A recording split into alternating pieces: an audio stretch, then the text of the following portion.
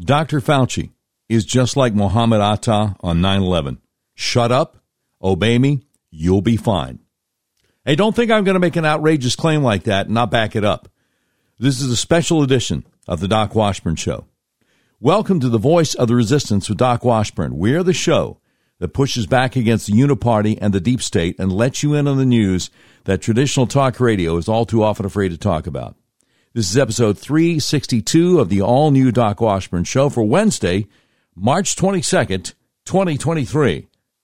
Just so you understand where I'm coming from, I was fired by one of the biggest radio companies in America, Cumulus Media, simply because I refused their vaccine mandate. More evidence comes out all the time that a lot of people are having serious negative reactions to the vaccines. Also, I will never call Joe Biden president because it's obvious the last U.S. presidential election was stolen. I will never pretend a man can become a woman, and I will never forget about the January 6th political prisoners most Republican politicians refuse to even mention.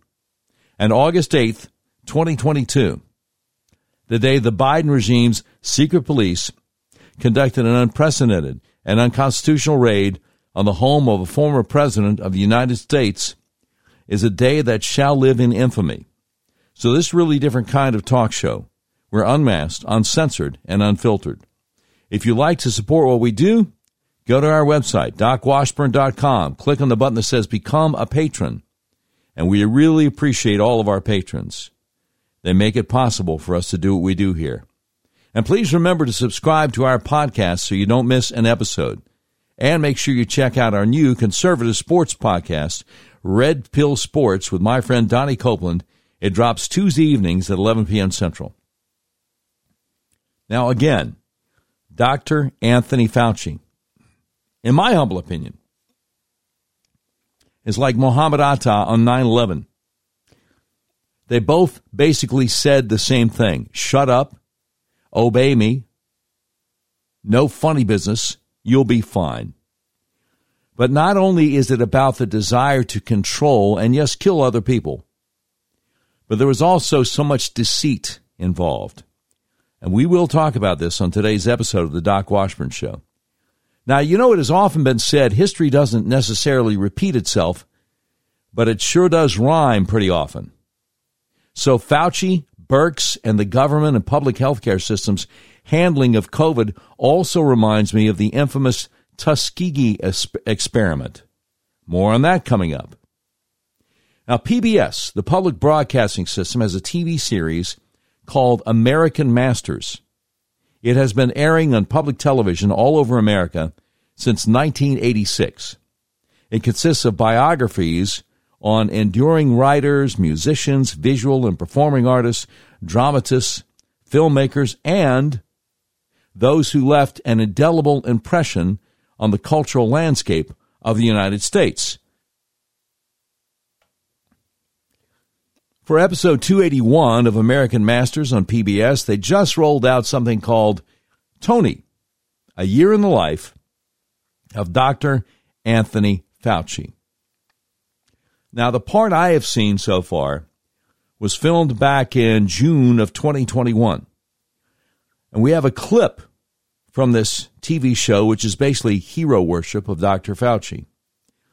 Now, to be able to continue the hero worship of this fraud, this psychopath, after having watched this episode of PBS's American Masters dedicated to Fauci, one must answer the age-old question, who are you going to believe, me or your lying eyes?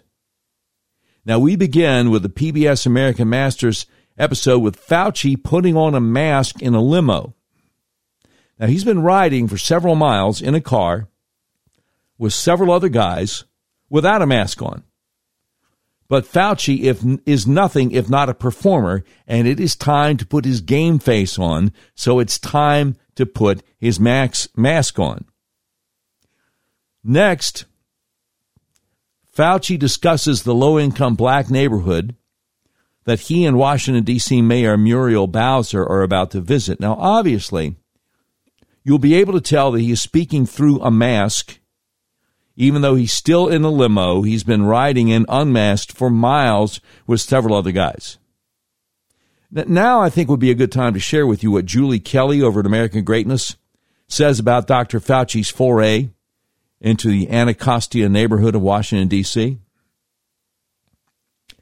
She said out there on Twitter, once upon a time, a white government official going door to door in a poor black community to mislead them into taking an experimental shot that doesn't work but has unknown side effects would be a scandal of major proportions.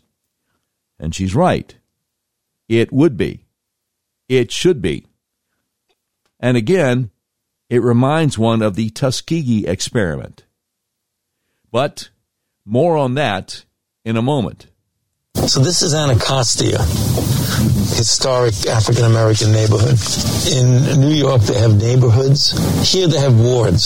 So this is Ward 8. It's the typical social determinants of health, where they don't get good medical care. So, like I said, you can tell he's speaking through a mask there, right? Okay, wait a minute. He just said they don't get good medical care? But Barack Obama, Joe Biden, and Nancy Pelosi all promised us that Obamacare was going to guarantee good medical care for low-income people of color. What happened? Here's more. They have a high degree of HIV, high degree of COVID-19, the lowest level of vaccination. They're sort of the disenfranchised group that we got to reach out to. So the mayor is now with me going to congratulate the people who are going to go out into the community to try and get people vaccinated. Still talking through his mask to some guys in a limo that he's been driving without a mask. Now think about this for a moment. They aren't going to go door to door to explain to low-income black folks how they can receive good medical care through Obamacare. They aren't going to go door to door to warn people about the dangers of HIV and AIDS. They're not going to do any of that. No. They're going door to door to push the clot shot. Next, Fauci gets out of the limo, takes his mask off, and gets very close to the mayor. Again, it's all just a show. Hi, Madam Mayor. Nice to see you. A real pleasure. Thank you for Great to be. It's my pleasure. Good to be here with you. It's going to be fun today. Yeah, yes, it is. And already, I think they told me they have more people that have been this morning than they usually have at this site all day. Really? Yes. Fantastic. Now remember, these are audio clips from the American Masters show on PBS. Okay, next, Fauci puts his mask back on to go meet some people in what looks like a high school gym, including a young woman who has just gotten the clot shot. She is so overcome with emotion at meeting her hero, Anthony Fauci, that she momentarily confuses him with the creator of the universe. How you doing? I'm doing well. How are you? I'm good. All right, let's take a... Oh, my God. Dr. Fauci. Oh, my God, Dr. Fauci? There seems to be some confusion there. So, next, Dr. Fauci gives a quick pep talk to community influencers who have gathered around him on what looks like an asphalt basketball court. He has once again taken off his mask. Again, it's all a show. Well, good morning, everybody. I want to give a special thank you to our fellow Washingtonian, Dr. Tony Fauci. Let's hear it for Dr. Fauci. Thank you very much, Madam Mayor. It's really a great pleasure to be here in this ward. I've been a resident of the district for 50 years, so I love this city. So that's one of the reasons why I'm here. I'd like to believe people listen to me, but some don't. That really bugs him. He is a megalomaniac. He's an authoritarian. He wants to control people's lives. This is really getting under his skin that some people are not listening to him. But when you have people who are part of the community, the community core, the trusted messengers, those are the ones they listen to. So that's the reason why we need you to get out there and tell your colleagues, tell your friends, tell your loved ones why it's so important to get vaccinated. So once again, thank you so much for all you do. We look forward to working with you. Thank you. Amazing. And they accept everything he's saying at face value. We hear a lot about social media influencers these days, but influencers have been around since time immemorial, forever. Margaret Sanger, for instance, the founder of Planned Parenthood, was a racist. She wanted black folks to have fewer babies, so she paid off black ministers to push birth control. And she said, we don't ever want them to figure out that we're trying to exterminate the black race. That's what Fauci's mission in the poor black neighborhood of Anacostia, Washington, D.C. reminds me of. Oh, you haven't heard that birth rates have plummeted among vaccinated folks? Yeah, they have. You hadn't heard that miscarriage rates among vaccinated pregnant women have skyrocketed? They have. Gee, I wonder why people would be so hesitant to get the clot shot. Next, Fauci gets very close to an elderly, unvaccinated woman on her front porch without wearing a mask to try to talk her into getting the jab. Again, it's all for show. Do you think it hurts, or what is it? No, it does other things to me. I just pass out. How old are you? I'm older than you, so don't feel badly. Don't feel badly. I'm 80. Me too. Oh, good. Me too. I'm 82. That's one of the reasons why you might want to reconsider. Yeah, no matter what. He doesn't need a reason. He just wants everybody to get the clot shot. He wants everybody to get the jab. No matter what. So wear a mask, don't wear a mask. There's no consistency, no rhyme or reason to this guy.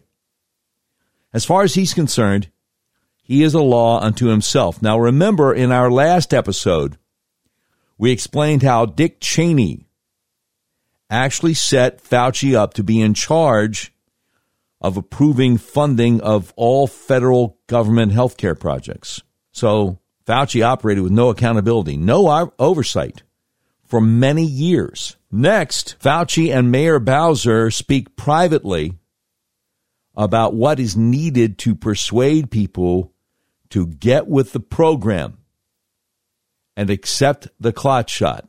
People aren't really opposed. Yeah, I know. They do need They need a little push. a push and a drag. Oh, a push and a drag, huh?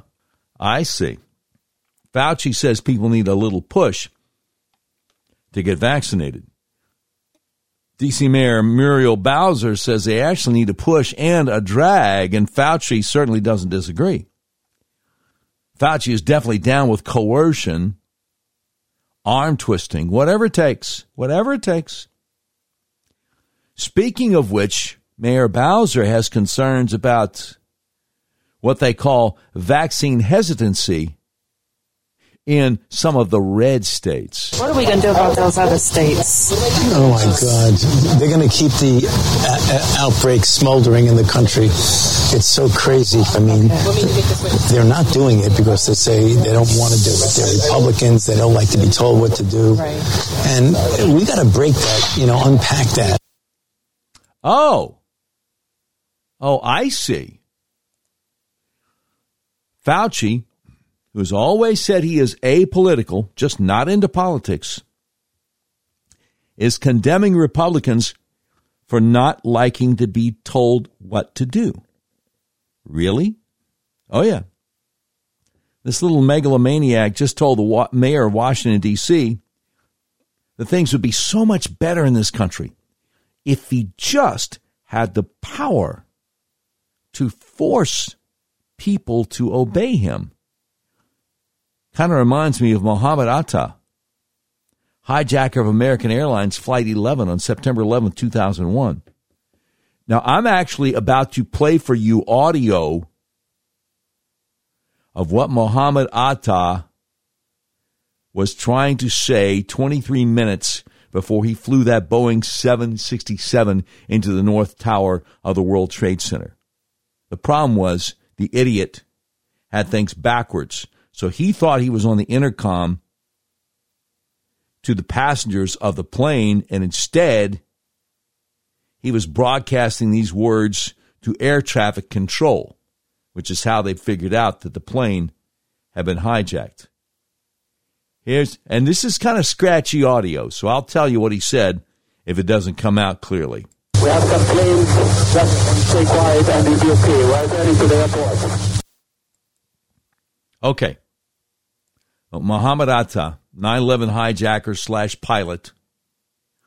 In case you didn't understand it, he said, we have some planes, just stay quiet and you'll be okay. We're returning to the airport. Now, that was a bald-faced lie told by a man who was bound and determined to control other people and take them to their deaths. Just do what I tell you to do and you'll be fine. I'm going to tell you something, and I don't care who gets upset by this. The message of Mohammad Atta is the message of Anthony Fauci. Mohammad Atta knew he was lying. Anthony Fauci knows he's lying. Next, Fauci and Mayor Bowser confront a young mother with young children who tells them she wants to wait until her children are old enough to be vaccinated before she gets the jab. Now, remember, this is June 2021, almost 2 years ago. This is relatively early on, so vaccines were not yet approved for little kids. But Fauci and Mayor Bowser will not accept no for an answer, no matter what the reason is. They are on a mission. They are determined to see succeed. So they lie to this young, unsuspecting mother. How you guys doing with vaccine? I'm not trying to get. I'm waiting for them to be able to. Oh, you should get it first. Okay, that way you won't give it to them. I thought I would give it to them if I get it. No, not at all. In fact, we got to get you vaccinated so that if you were to get infected, you could pass it on to them. So you're actually protecting your family by getting them vaccinated. Well, I heard that it doesn't cure it and it doesn't stop you from getting it. No. So on the very, very, very rare chance that you do get it, even if you're vaccinated, you don't even feel sick. It's like you don't even know you got infected. It's very, very good at protecting you. Just the Anacostia, so get up there. Okay. All right, see you later. Yes, that's right. You heard it. Several lies in less than a minute. Now, do you remember Dr. Deborah Birx from President Trump's White House COVID task force? She wrote in her book that they all knew that the vaccines weren't going to work. So why is Tony Fauci lying to these vulnerable people? Answer: follow the money. Now, the next person they come across in the Anacostia neighborhood of Washington, D.C., this guy's a real OG, and he is ready for them.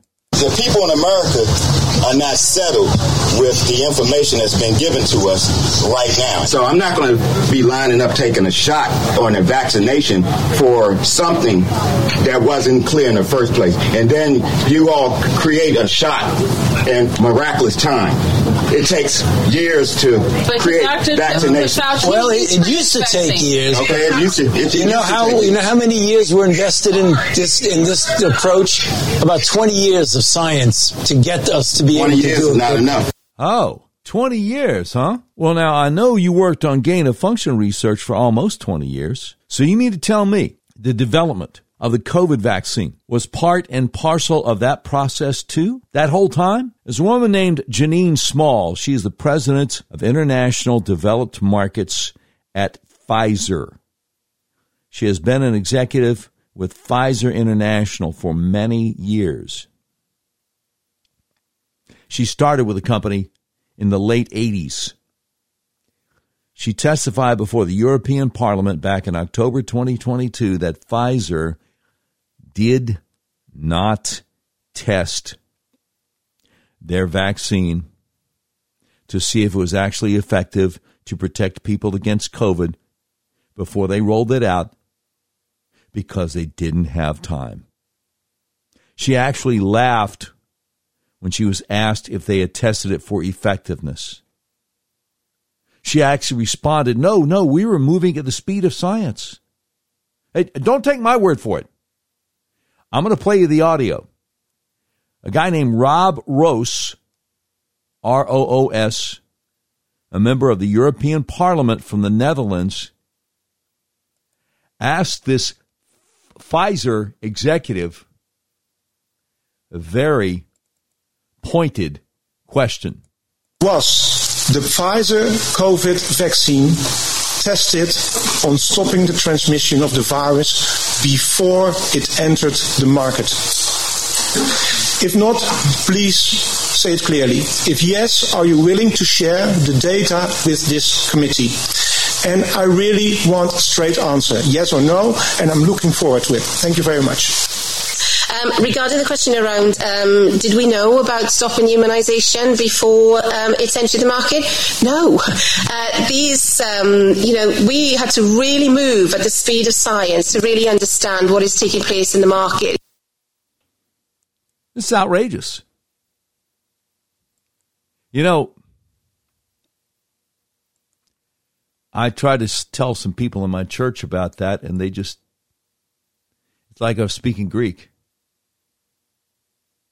People can't imagine that something like that could possibly be true. A lot of people who are conservative, Christian folks, they agree with you. They're going to vote the way you vote, but they have no idea. They can't imagine that our government has done this to us. And many governments. So here's the follow-up from this Rob Roos guy, delegate to the European Union Parliament out of the Netherlands. This is scandalous. Millions of people worldwide felt forced to get vaccinated because of the myth that you do it for others. Now this turned out to be a cheap lie. This should be exposed. Please share this video. It's all over YouTube. I can't believe they hadn't taken it down. You can look it up and share it. Rob Roos, R-O-O-S. Coming up, the parallels between our government's COVID response and the Tuskegee experiment. More parallels between Anthony Fauci and Mohammad Atta. And Fauci's about to admit something that, in hindsight, I'll bet he wishes he hadn't admitted. And that is coming up next. Look, if you tried to buy a car recently, you realize you may have a hard time finding what you're looking for. People I know have actually bought vehicles from hundreds of miles away from where they live. That's where Red River Auto comes in. Red River Auto is a big old car dealership in the middle of the USA that believes in freedom, including the freedom to buy a car, truck, van, or SUV the way you want to. You can buy online and they'll drive it to you no matter where you are. Red River Auto wants to make your car buying experience as easy and transparent as possible. Red River Auto Group has perfected the online buying process. Just go to redriverauto.com, pick from hundreds of new and used vehicles. You can purchase your vehicle online. If you have any questions, one of Red River's trained experts will help you through the whole process. Red River Auto makes car buying online easy. Your whole car buying process is completely transparent. If you want to buy a car, truck, van, or SUV, order online from the nationwide car dealer that believes in freedom. The dealer that will deliver your vehicle to your front door no matter where you live in the continental U.S., redriverauto.com. You will be glad you did. Now, I want to tell you about the best-kept secret in American healthcare. Are you having problems with sinuses and allergies? Are you experiencing dizziness, vertigo, problems with your blood sugar, fibromyalgia, eczema, psoriasis, migraines? Well, the Arkansas Upper Cervical Center might be able to help you. Let me tell you how. Your skull weighs anywhere from 8 to 15 pounds. It rests on the top bone of your spinal column, the atlas, which only weighs 2 ounces. So it's really easy for your atlas to get out of alignment. If it does, your whole spinal column can get kinked up like a chain. When that happens, your central nervous system isn't able to communicate with the rest of your body as it's designed to do. Now, I had severe hay fever for 5 or 6 weeks every spring all my life. I had migraines year-round. When I got my atlas adjusted, the hay fever went away. It's never come back. The migraines are gone for good. Again, if you're suffering from sinus conditions, allergies, vertigo, problems with your blood sugar, fibromyalgia, eczema, psoriasis, even migraines, do yourself a favor. Call my friends at the Arkansas Upper Cervical Center, 501-279-2009, for a free consultation. They've helped me, they've helped my wife, they've helped so many people we know. Please call them to see if they can help you. That number again for your free consultation, 501-279-2009. If you're outside Central Arkansas, just go to their website, turnmypoweron.com, click on the tab that says Find a Doctor Near You, and I sure hope you can. Now, as you probably know by now, our friend Mike Lindell has a passion to help everyone get the best sleep of their life. And he's done it again, introducing MyPillow 2.0. Now, MyPillow 2.0 has a brand new temperature-regulating technology that keeps you comfortable throughout the night. MyPillow 2.0's new fabric dissipates heat and humidity to create a cooling sensation to maintain a cooler surface temperature. This new fabric technology helps regulate your body temperature through the night by creating a lower surface temperature for a more restful night's sleep. You know, your core body temperature plays a big role in how well you sleep. MyPillow 2.0 was developed to provide a cool surface. It's engineered for comfort. MyPillow 2.0 is available in 4 loft levels. It's machine washable and dryable, and there's a 10-year warranty, 60-day money-back guarantee. As a special introductory offer for my listeners, when you buy your new MyPillow 2.0, you get a second one free just by using promo code DWS. Now, Mike also created the best bed sheets ever. They look great. They feel great, which means an even better night's sleep for me, which is crucial for my busy schedule. My wife and I just love sleeping on our Giza Dreams sheets. Now, Mike is offering the best deal on his Giza Dreams sheets. Buy a set of Giza sheets, get one free. The first night you sleep on these sheets, you'll never want to sleep on anything else again. Mike is making a special offer for my listeners. Buy a set of Giza Dreams sheets and get one free just by using promo code DWS. MyPillow also has blankets in a variety of sizes, colors, and styles like plush, waffle, or gossamer. Get huge discounts on blankets, duvets, quilts, down comforters, and so much more. Use that promo code DWS, and you'll get huge discounts on all MyPillow bedding, including MyPillow 2.0 and Giza Dream sheets. Buy one, get one free. Now, I'm wearing my new My Slippers moccasins. I had no idea slippers could feel this good. Right now, save on My Slippers, slip-ons and moccasins, closeout sale price at just $25 by using promo code DWS. Not only that, Mike is having the biggest closeout sale ever on his sandals for just $19.98. What makes My Slippers different is Mike's exclusive 4-layer design that you're not going to find in any other slippers. My Slippers' patented layers make them ultra-comfortable, extremely durable, and they help reduce stress on your feet. Wear them anytime, anywhere. Just use promo code DWS. Now remember, that promo code does not stand for washed-up Democrat politician Debbie Wasserman Schultz. No. It stands for Doc Washburn show. MyPillow.com and MyStore.com, where Mike sells all kinds of stuff. Quantities are extremely limited at these amazing prices. So please order now. Just use promo code DWS. All right, let me ask you this. If Dr. Deborah Birx knows the vaccines don't work, as she admitted in her book a few months ago, and the Pfizer executive admitted we didn't even take the time to test them, why does Anthony Fauci lie so consistently and so convincingly? Well, remember when Senator Rand Paul asked Dr. Fauci how much money he receives in royalties from the vaccine makers, Fauci responded that he didn't have to tell him. So follow the money. Now Fauci is about to betray himself. He's about to admit something that there is no good explanation for. And 9 months is definitely not enough for nobody to be taking no vaccination that you all came up with. The only reason I'm talking to you right now, as close as we are, is that I've been vaccinated. Right. But if it allows thousands of people like you don't get vaccinated, you're going to let this virus continue to percolate in this country and in this world. Something like the common flu then, right? And it's much more serious than the flu. Well, the flu kills a lot of people annually, too. You know how many people died of the flu the last year?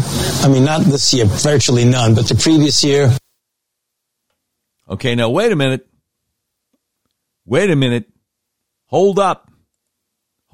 Did you catch this? You know how many people died of the flu the last year? I mean, not this year, virtually none, but the previous year. Okay, check it out. He's betraying himself. He's admitting something that he shouldn't. Fauci just admitted in June of 2021, halfway through the year, that virtually no people had died from the flu that year. Now, why is that? Because they counted all flu deaths as COVID deaths.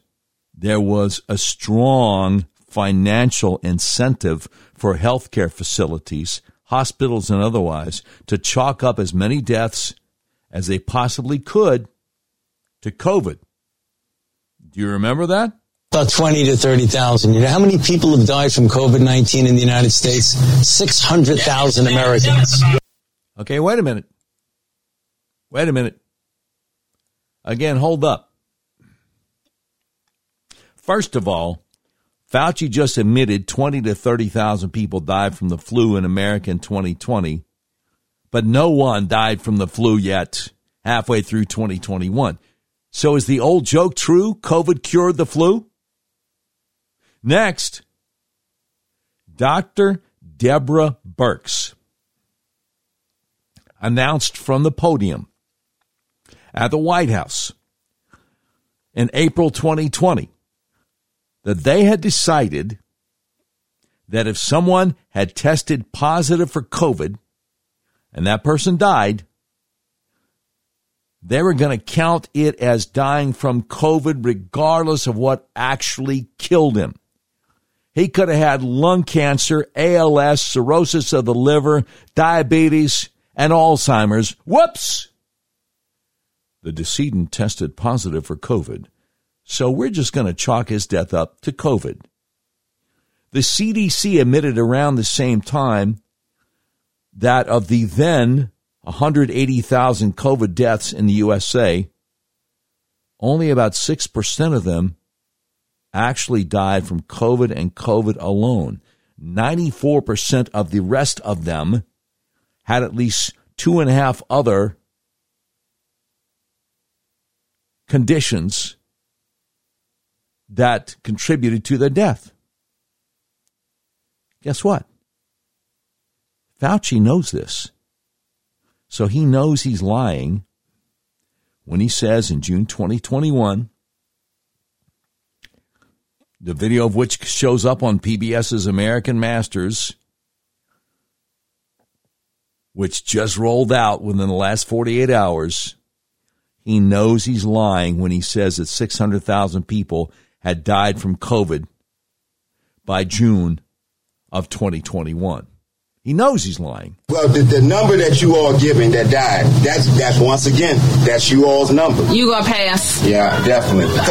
Because when you start talking about paying people to get vaccinated, when you start talking about incentivizing things to get people vaccinated, there's something else going on with that.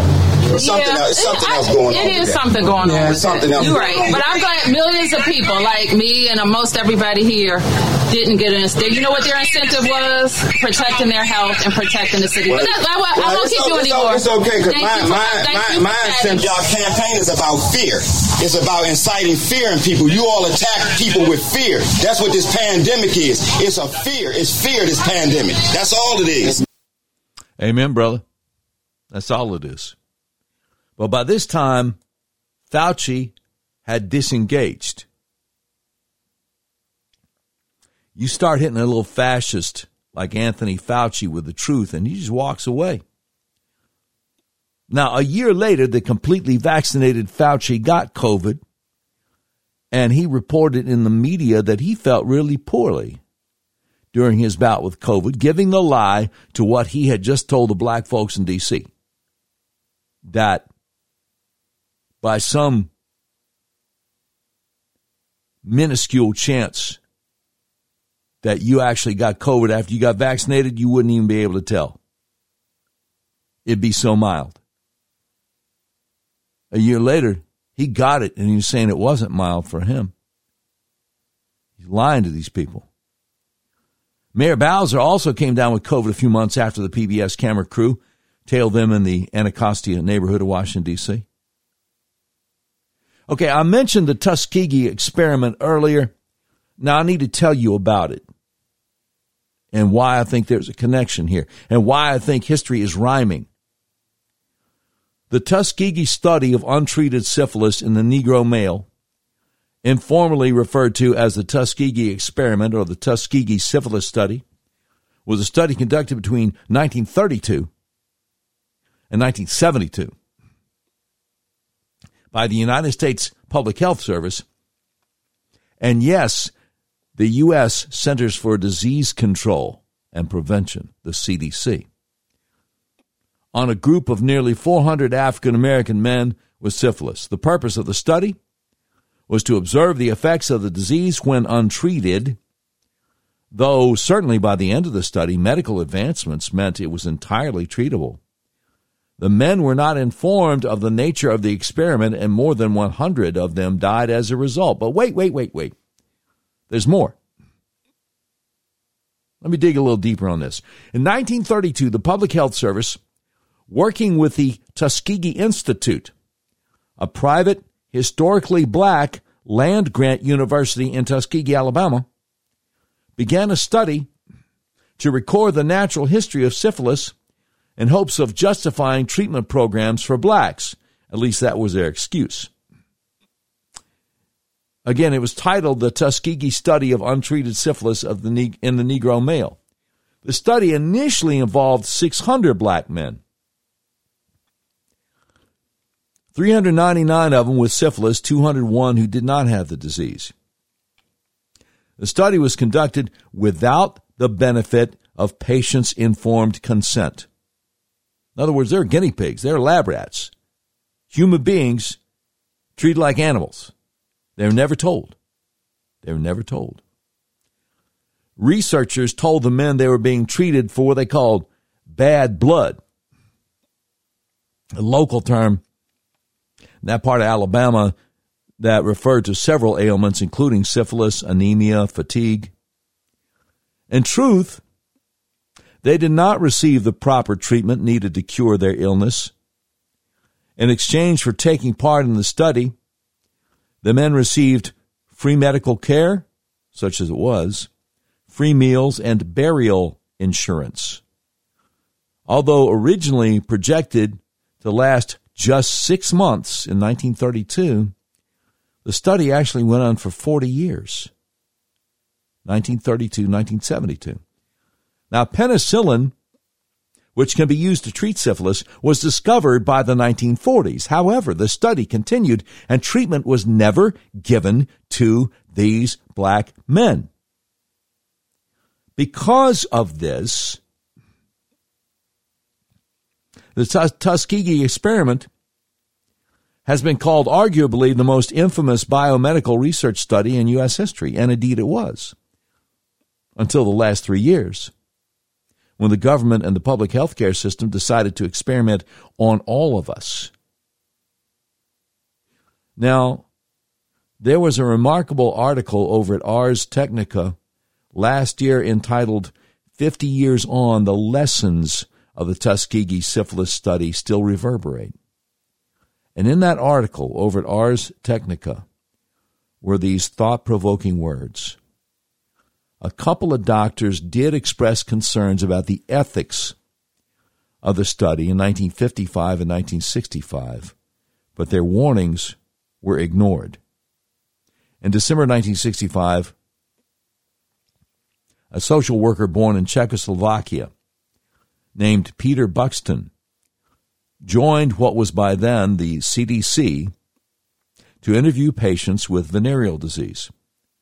He soon wrote to the CDC expressing grave moral concerns about the Tuskegee study. When the CDC invited him to a meeting in Atlanta to discuss the matter, Buxton was berated by CDC physician John Charles Cutler, who, Buxton said, clearly thought I was a lunatic. Undeterred, Buxton again wrote to the CDC in November 1968, almost 3 years later. This time the director, David Sensor, established a blue ribbon panel the following February.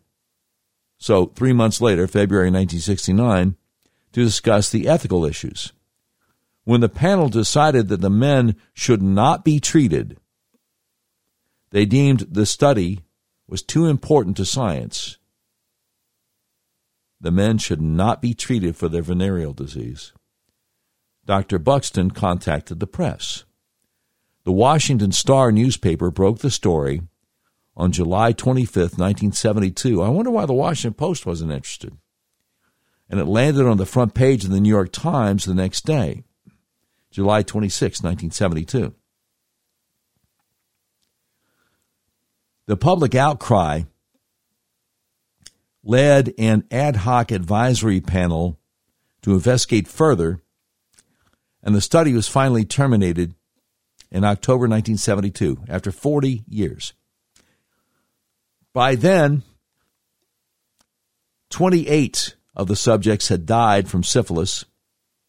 100 had died from related complications. 40 of the subjects' wives had been infected, and again, they weren't treated either, and 19 children had been born with congenital syphilis.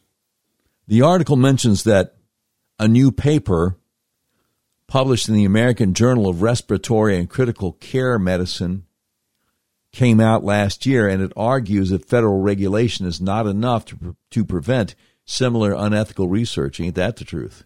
The paper's author is a gentleman named Martin Tobin. Now, Tobin said some horrific medical experiments have been conducted in secret, but this is not the case with the Tuskegee study. Across 36 years, the CDC published 15 articles detailing the ravages of untreated, fatal syphilis in high-visibility medical journals. For doctors who did not read an entire article, titles such as The Tuskegee Study of Untreated Syphilis, the 30th Year of Observation, should have been sufficient to arouse suspicion, yet not one doctor, not one, published any criticism of the experiment. Can you believe this? One of the more nuanced aspects, largely relegated to footnotes in much of the writings to date on the Tuskegee experiment, is that the chair of the 1972 ad hoc advisory panel, a man named Broadus Butler, was black himself. Yet he abstained from concurring with the report's findings and even accused the other panel members of becoming advocates who had lost their objectivity, according to Tobin.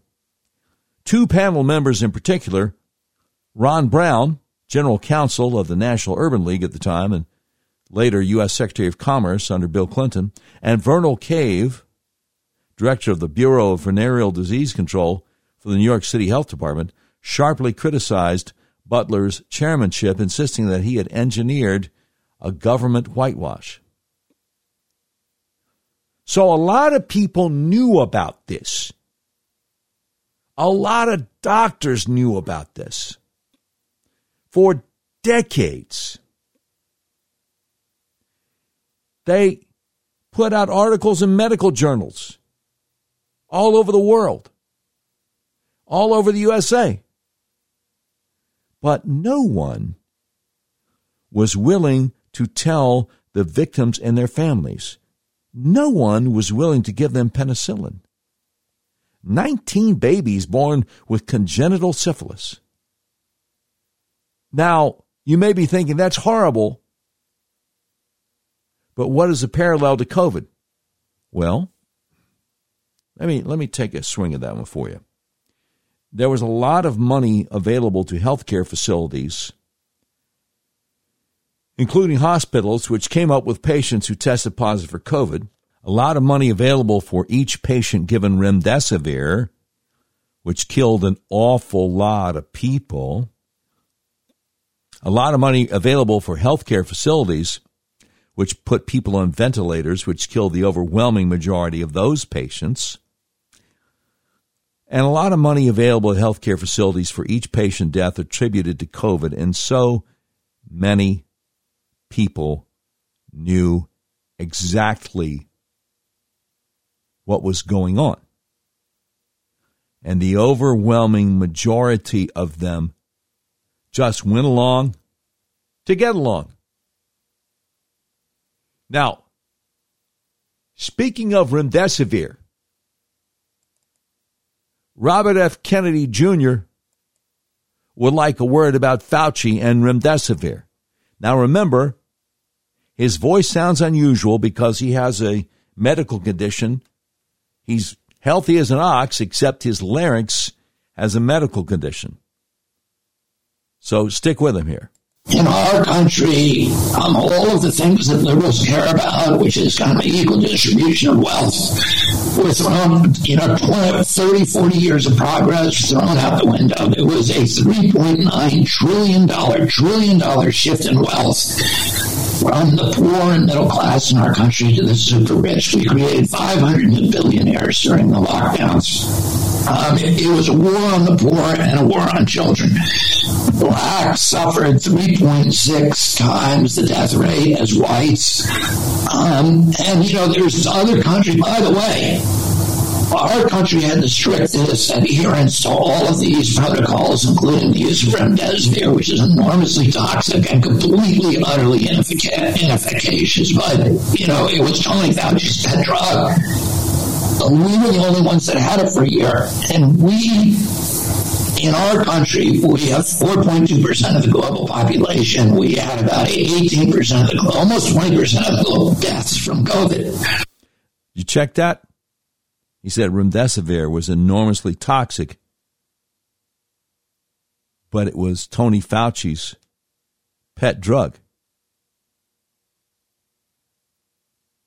Okay. I got less than a minute left. How's that a success story? We did everything we were supposed to do in this country, more than any other country except for Australia. And we have the highest body count of any country in the world. The death rate in our country was 3,000 people dead from COVID per million population. In Nigeria, which has a 1% vaccination rate, and where the entire population basically is on hydroxychloroquine and ivermectin for malaria and river blindness, they had a death rate of 14 people per million population, so they didn't even have a pandemic. Yeah. These were the countries that Tony Fauci said, there's going to be mayhem in the developing world. Well, guess what? There was no vaccinations available to the developing world, and there was no COVID deaths. Robert F. Kennedy Jr. out there just spitting some truth out, man. But so many people knew what was going on, but for some reason they weren't willing to speak up. And you absolutely positively were not allowed to give people medicines which could actually save people's lives. like hydroxychloroquine and ivermectin. We'll probably never know how many people have been murdered by healthcare professionals in our hospitals. But what we do know, especially back in 2020, you got COVID, they just tell you, well, go home and come back if you get worse. Wouldn't give you anything. Wouldn't give you anything. Why? Because you're not getting emergency use authorization to be able to roll those vaccines out, Operation Warp Speed, if you admit that something else might work. That's what that was all about. Now, while you think about that, I would like to play for you Attorney Tom Renz speaking to Dr. Adrienne Smith. How did you or did they know that there were people hastening death? I know that because I spoke to one of the nurses one morning when I was opening one morning on the floor. I work on the unit, and he was totally upset because the night nurse didn't do her job. And I was like, and I questioned him. I said, why are you so mad? I mean, what do you mean she didn't do her job? And he basically said that she didn't go up on the morphine drip and take care of business. Now he has to do it, and he has to take care of it. So at that point, I didn't know that nurses did that. I did have a concern about the morphine drip, the old palliative care, because there was a lot of freedom there, and with COVID being in the hospital and affecting visitation policies and family not being there, it created a concern. But when I encountered this situation with this nurse, it made me even more vigilant to protect the patient, because this is happening. And there has to be safety for our patients. They have to know when they come to a hospital, they're going to be protected and cared for. And their family members knowing that they are going to be taken care of. Well, and I want everybody to understand. So we actually have, and you have audio recordings of at least one nurse talking about the fact that they knew they were killing patients. Is that correct? Yes. And so we actually have audio recordings. And folks, I want you to hear what I'm saying here. My client asked for a religious accommodation that would basically exempt her from having to deal with blanket orders to murder people. That's my words, not hers. The hospital ignored her, but then said no. Let's think about that. Now, we've been hearing rumors and all sorts of stuff for quite some time that the hospitals were denying ivermectin, denying hydroxychloroquine, denying early treatment, denying this, denying that. But we now have a first-hand witness who was ignored and ostracized for requesting that hospitals take steps to not hasten death, or at least that she not be directly required to do that in a blanket way. Folks, I'm going to tell you that it's my belief that this was coordinated on a very high level from a lot of places. And I think we have some real questions to ask ourselves.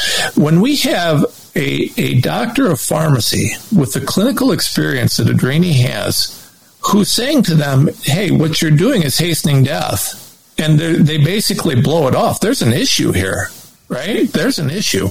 It sure is. That's Attorney Tom Renz and his client, Dr. Adrienne Smith. So, I've been harping on Fauci because of the brand new PBS show lionizing him, American Masters. But never forget, Dr. Deborah Birx was actually in charge of the White House's COVID response. A lot of people don't realize that. They think Fauci was. If this was a surprise to you and you want to know the full story, and here's a little hint. President Trump was not the person who appointed her to be in charge of the White House's COVID response. She was appointed White House COVID response director by a guy in our national security apparatus who had spent many years in China, okay? And I believe she was doing the bidding of the Chinese Communist Party in her response to COVID on behalf of the White House. If you want to know how Dr. Deborah Birx got to be White House COVID response director, and was not put there by Trump, you need to listen to episodes 194 and 196 of the Doc Washburn Show. So, are Anthony Fauci and Deborah Birx more like Mohammad Atta, telling everybody on the plane to shut up and follow his orders? Or was Fauci and Birx's whole operation more reminiscent of the CDC's Tuskegee experiment? Why not both? I'll tell you what, I got a lot more about how they pull the wool over our eyes, and I think pull the wool over Trump's eyes too in March of 2020. That's all coming up. Plus, we're going to drill down on some reasons that the government's COVID fiasco should remind us of the Tuskegee experiment by going to a new article by the great Daniel Horowitz over the Conservative Review entitled They Knew. FOIA document shows government anticipated mass vaccine injuries, then observed them from day one. I don't know if anybody else is telling you about these things, but I do know one thing. It's my duty. It's my responsibility. God didn't open this door for me to soft pedal everything. That's not what we're about here on the Doc Washburn Show. So that is all coming up in mere moments. Now, I don't know if you heard this, but AT&T recently lost a lot of money, billions, on Wall Street after their satellite outfit, DirecTV, decided to delete Newsmax off their satellite operation. Now, if you want to drop AT&T, or if you're tired of paying money to any of the big liberal cell phone carriers, I have the perfect solution for you. Patriot Mobile is America's only Christian conservative wireless carrier. Now more than ever, it's important to band together and support companies that share our conservative values. Patriot Mobile donates a portion of every dollar earned to organizations that fight for causes you care about. Patriot Mobile has exceptional nationwide coverage and uses the same towers the main carriers use. And Patriot Mobile guarantees your coverage. Patriot Mobile has plans to fit any budget, along with great discounts for our veteran and first responder heroes, as well as multi-line users. I know I'm saving a lot of money with Patriot Mobile. Now, when you switch over to Patriot Mobile, you're shifting your support from the leftist progressive agendas of Big Mobile to the Christian conservative causes of Patriot Mobile. When you become a Patriot Mobile member, your dollars are helping to fund our God-given right to freedom. A portion of every dollar they earn is given back to the causes that support organizations that fight for First Amendment religious freedom, freedom of speech, Second Amendment right to bear arms, sanctity of life, and the needs of our veterans and first responders. Switching is easy. Just do what I did. Go to patriotmobile.com or call their U.S.-based customer service team at 972-PATRIOT. Make sure you use promo code DOC, that's DOC, for free activation. You know, the great Ronald Reagan once said, inflation is as violent as a mugger, as frightening as an armed robber, and as deadly as a hitman. Have you thought about the benefits of investing in precious metals? Here are 5 profound benefits. Number 1, investing in precious metals is a hedge against inflation. Number 2, it's a great way to diversify your portfolio. Number 3, asset liquidity. Number 4, precious metals tend to be a store of value. That means precious metals are an asset, commodity, or currency that maintain their value without depreciating over the long haul. And last but not least, number 5, precious metals can be a hedge against geopolitical uncertainty and the struggling U.S. dollar. So we're honored to join forces with Beverly Hills Precious Metals and its owner, Andrew Sorcini. Andrew has been involved in gold and silver for over 40 years. Andrew Sorcini and his team at Beverly Hills Precious Metals know the gold and silver business inside and out. After many years in the markets and collecting precious metals privately, Andrew opened Beverly Hills Precious Metals in 2010 to bring precious metals to the homes of everyday American citizens. We found out about Andrew Sorcini and Beverly Hills Precious Metals from General Michael Flynn, and we are so glad we did. Andrew is a frequent guest on conservative podcasts. Beverly Hills Precious Metals is our gold buyer of choice. To learn more about Andrew and his team, go to bh-pm.com. The BH stands for Beverly Hills. The PM stands for Precious Metals. bh-pm.com. If you can't remember that, just Google Beverly Hills Precious Metals. No matter what search engine you use, it's the first thing that comes up. Make sure you ask about the General Mike Flynn silver coin when you contact them, and let them know Doc Washburn sent you. We're honored to be able to tell you about Beverly Hills Precious Metals in an effort to help you in your attempts to protect your family's finances, wealth, and investments. bh-pm.com or Google Beverly Hills Precious Metals and tell them Doc Washburn sent you. Now, I've been talking about how the world's going crazy with supply chain issues, record-setting inflation, and sky-high gas prices, and woke corporations that stand against everything we believe in.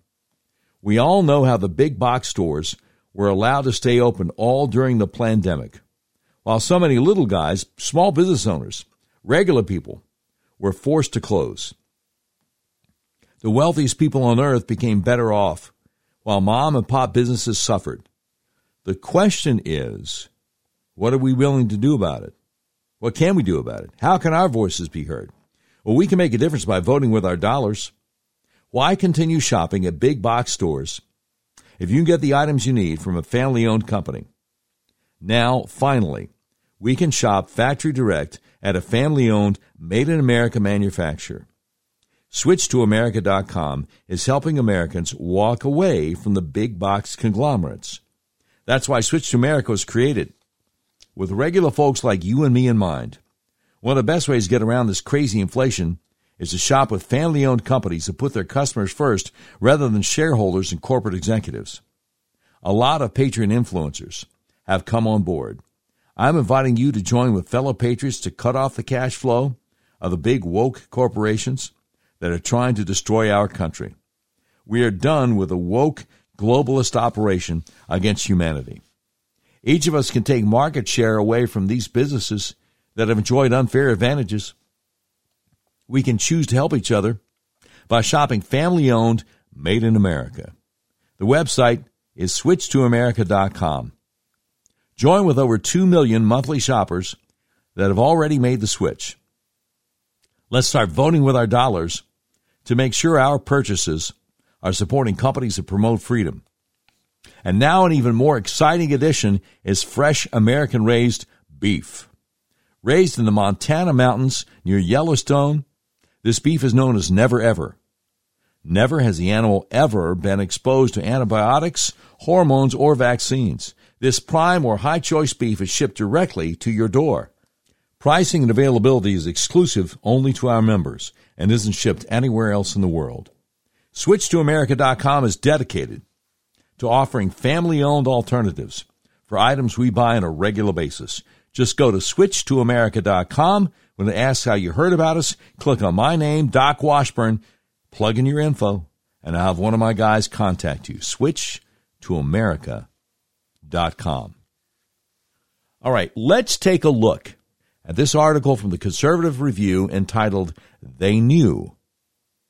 FOIA document shows government anticipated mass vaccine injuries, then observed them from day one. This is by the great Daniel Horowitz, and it just dropped March 22nd, 2023. He says, nobody disagrees at this point that there is a plethora of excess deaths and a dearth of births, a trend that should be the number one alarming public policy issue. Yet when any of us suggest that the gene therapy ubiquitously given to the world right around the time of the jump in these numbers might be responsible, people look at us like we're from Mars. However, it turns out based on newly released FOIA documents from the CDC, that our government knew about and even anticipated massive reports of injuries from these shots from day one. Throughout the past 2 years, the government and media have concocted a conspiracy theory that somehow the CDC's own VAERS reporting, Vaccine Adverse Event Reporting System, is scammed with fraud by people who have nothing better to do with their lives but spend hours filling out fraudulent vaccine injury reports. They pretend it's a sort of ex post facto anomaly that nobody expected and has no credibility in their eyes. Except, as Hebrew University professor Josh Gutschkow reveals, not only did the CDC know about the vaccine injuries blowing up the VAERS system at record levels even before the general public had access to them, but the CDC contracted with defense contractor General Dynamics to handle the database in anticipation of record use. Then, when the vaccines were released, the CDC had to up the contract to account for even more entries, yet showed no moral qualms about continuing with the campaign without disclosing these revelations to the public.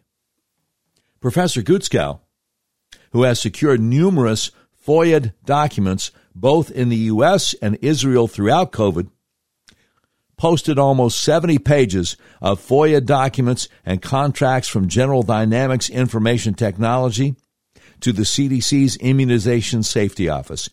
Thanks to his work, we already know from the previously FOIA documents that the CDC's $9.45 million contract with General Dynamics in August 2020 stated that officials anticipated 1,000 adverse event reports per day, with 40% of being serious, yet like a cold serial killer soullessly counting his casualty list, the CDC was completely fine with going through with this campaign as if it were the price that had to be paid to worship the spirit of the age, the modern-day Moloch.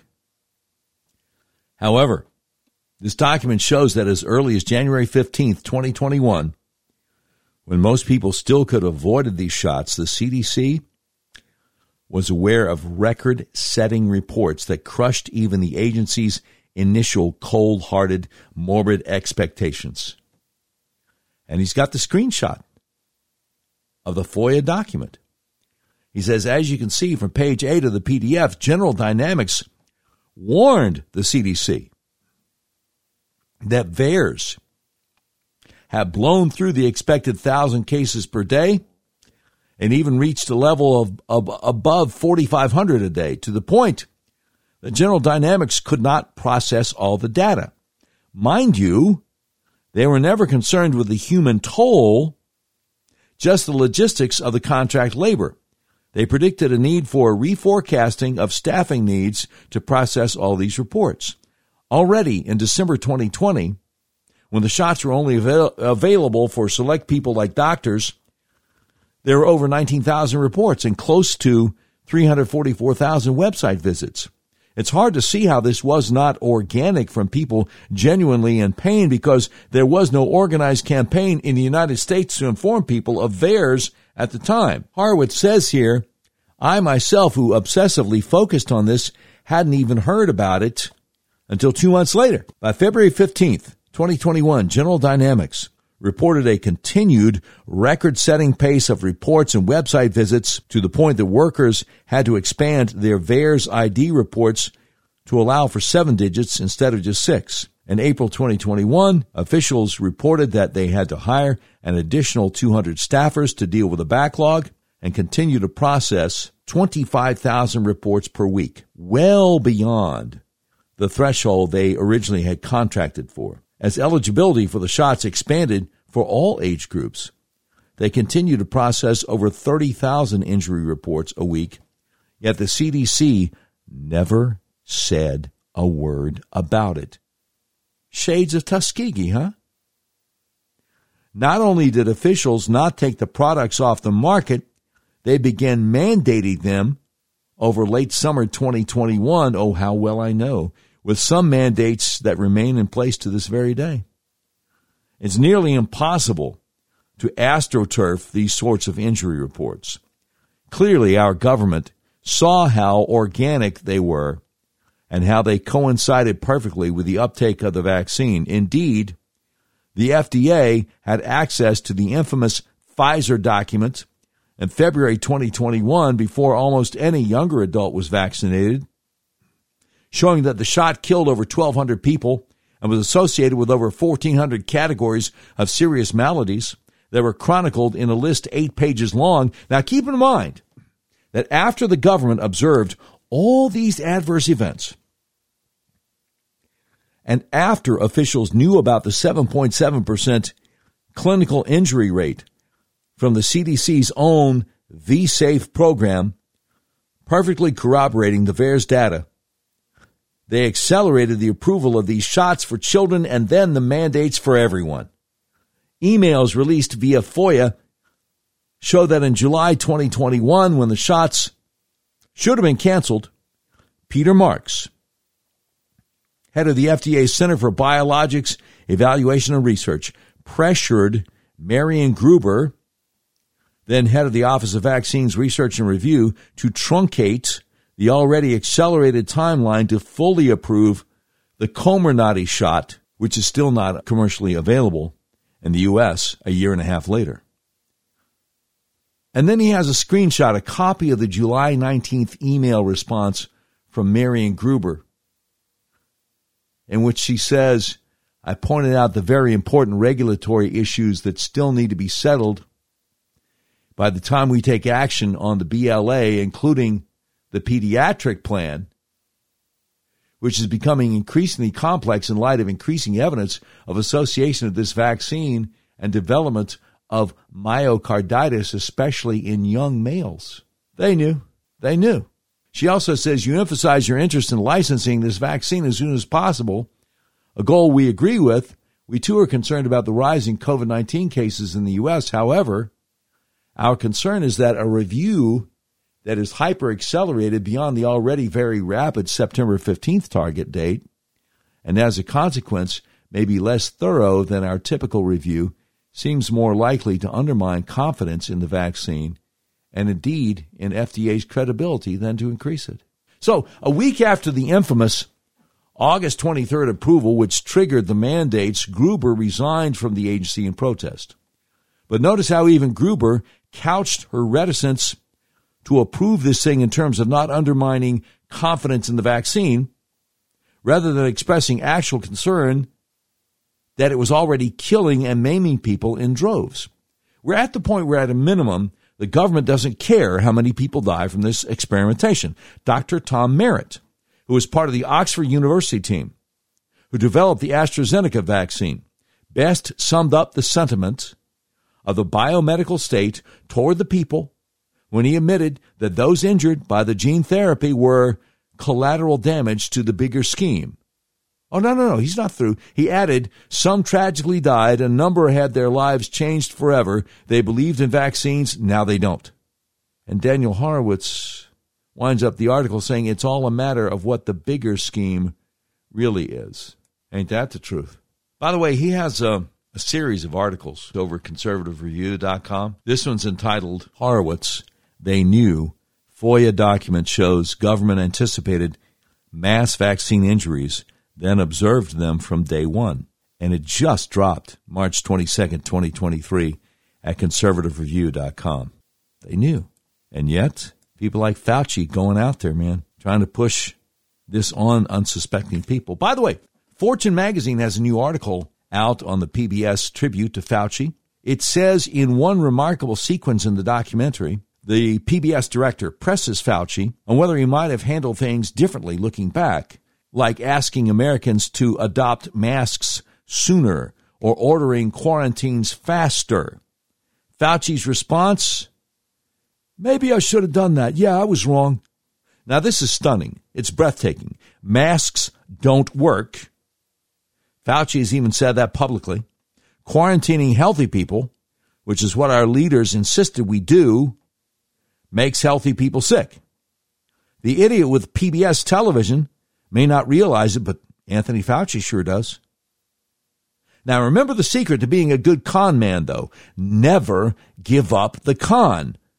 By the way, this interaction, again, reminds one of the Mohammad Atta comparison. You will shut up. You will obey. You will be just fine.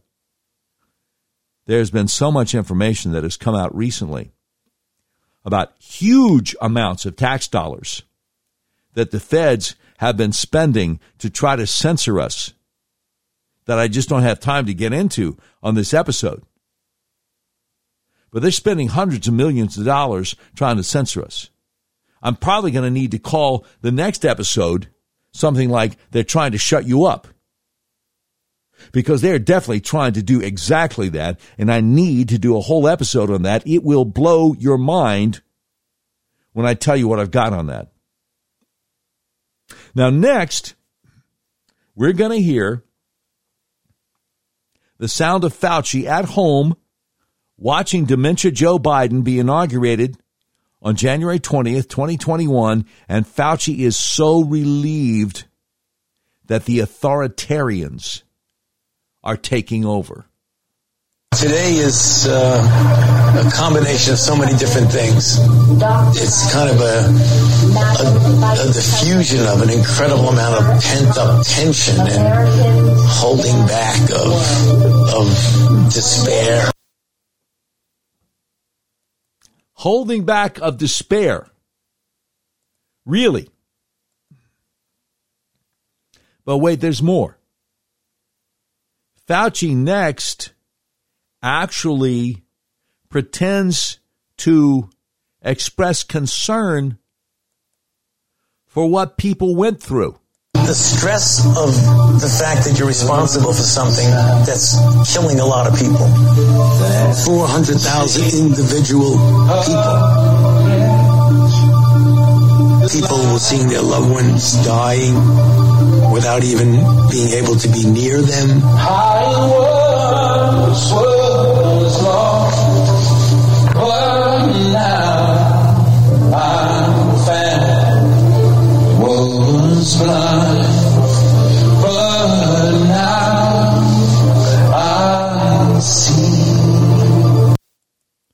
So, once he says he's responsible for the deaths of so many people,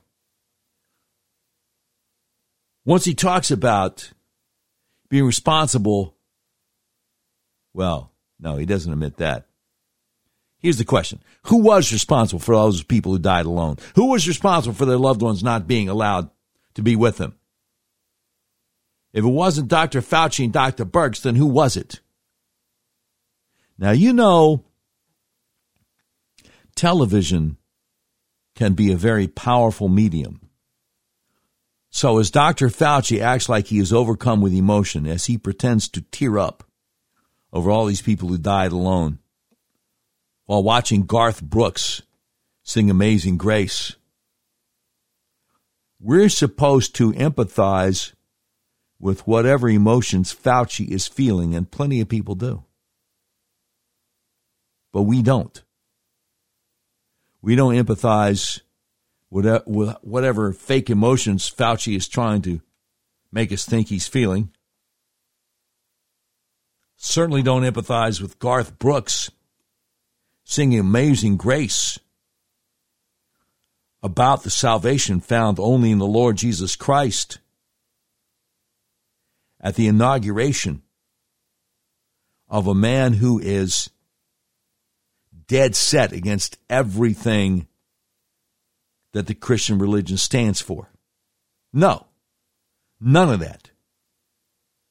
We're going to talk about what really happened. Just having passed the 3-year anniversary of 15 days to slow the spread. We're going to talk about what really happened. I don't think anybody has handled it better than the folks over at the Brownstone Institute. Jeffrey A. Tucker and the crew over there. So let's start with the article the Brownstone Institute did. It's brownstone.org. Jeffrey A. Tucker, October 2nd, 2022, the 70 seconds that shook the world. On March 16, 2020, following a long weekend of negotiations and deals about the coronavirus, Donald Trump, Deborah Birx, and Anthony Fauci spoke at a White House press conference for the first time about nationwide lockdowns. They handed out a sheet of paper. It mostly consisted of conventional health advice that said in tiny print, bars, restaurants, food courts, gyms, and other indoor and outdoor venues where groups of people congregate should be closed. So, shut it all down. Everything, everyone. As if the whole economy were a nightclub closing early. Now, this amounted to a full repudiation of not only the United States Constitution, but also freedom itself. At the very least, it was a fundamental attack on the First Amendment guarantees the freedom of religion because it attacked the rights of Christians, Jews, Muslims, everybody. All evidence suggests that Donald Trump did not know that the tiny text was on that handout, on that piece of paper. The reading of the text was left to the question and answer session. Even when it was read by Fauci from the podium, Trump seemed to be distracted by something else, almost as if he did not hear or did not want to hear it. Later, he bragged that the whole thing was his doing, but looking back at the history of that day, it's not so clear. So let's take this apart frame by frame to understand what happened in these 70 seconds as part of the Q&A session. A reporter starts by asking whether the federal government is telling people to avoid restaurants and bars, or if the government is saying that bars and restaurants should shut down over the next 15 days. Both Fauci and Birx knew for sure that the guidelines were calling for them to shut down. After a long and tedious press conference about not much, following a very precise question, Trump turns to Fauci to have him answer. This might be because he wasn't listening carefully and did not know how to respond. Fauci then motions to Deborah Birx, who rises to the podium. Fauci probably believed that she would be the one to do the dirty work of announcing the lockdowns. Fauci is clearly egging her on. Now is your time. Birx begins her answer with a strategic deflection, speaking tendentiously about how long the virus lives on surfaces. It was nothing but smokescreen, and there's every reason to believe that she knew it. She pointedly was not answering the question. She chickened out at the last moment. A possibly frustrated Fauci interrupts her with a hand signal from the side. Birx immediately realizes what he was going to do. He was going to read the order that Trump did not know was there. So she decides to pass the buck. She gets giddy and silly with excitement, adrenaline flowing. She starts stumbling around with her words and says in a fake girlish way that she will let Fauci speak because he is her mentor. This was her way of saying that she would gladly pass this hot potato on to him. She likely knew that this was the great moment they had all been waiting for. She was mad with excitement. Oddly enough, Trump was smiling too, but possibly because of her antics, not because of what was about to happen. Fauci then steps up to the microphone. He does not personally call for lockdowns. Instead, he reads the guidance word for word. He says, the small print here, it's really small print. In states with evidence of community transmission, bars, restaurants, food courts, gyms, and other indoor and outdoor venues where groups of people congregate should be closed. As he reads this, Birx herself is smiling from ear to ear as if the words were poetry to her. It was not an unfamiliar text. She had been working on these words the entire weekend. Finally, all her work had come to fruition. Even better, she didn't have to read it. Fauci read it. Now, what was Donald Trump doing during this time? He got distracted by someone in the audience who got his attention. He smiles and points a finger. One wonders who and why. And there's a screenshot showing what's going on there. Was someone assigned to do the job of distracting President Trump? One cannot rule this out. This was the most significant moment of all. The big reveal had come, and Trump's attention was clearly elsewhere. To whom was he pointing and smiling? Was he just pretending not to hear? Who can say? Fauci reads the text, and then he steps away from the microphone. He had just read what is, in fact, the most totalitarian instruction ever given by any government in the history of the world. I can't think of another case of such a thing, that all human interaction must stop from sea to shining sea. After all congregate places include homes, too. Then Fauci steps away from the microphone. Trump then comes back to the podium. He briefly rolls his eyes as if to say, there he goes again, but without a conception of what was just read or what it meant. At this point, what happens? Birx is gleaming, internally cheering. The deed has been done. It's over. They worked for many weeks to pull off this caper, and in an instant it was done.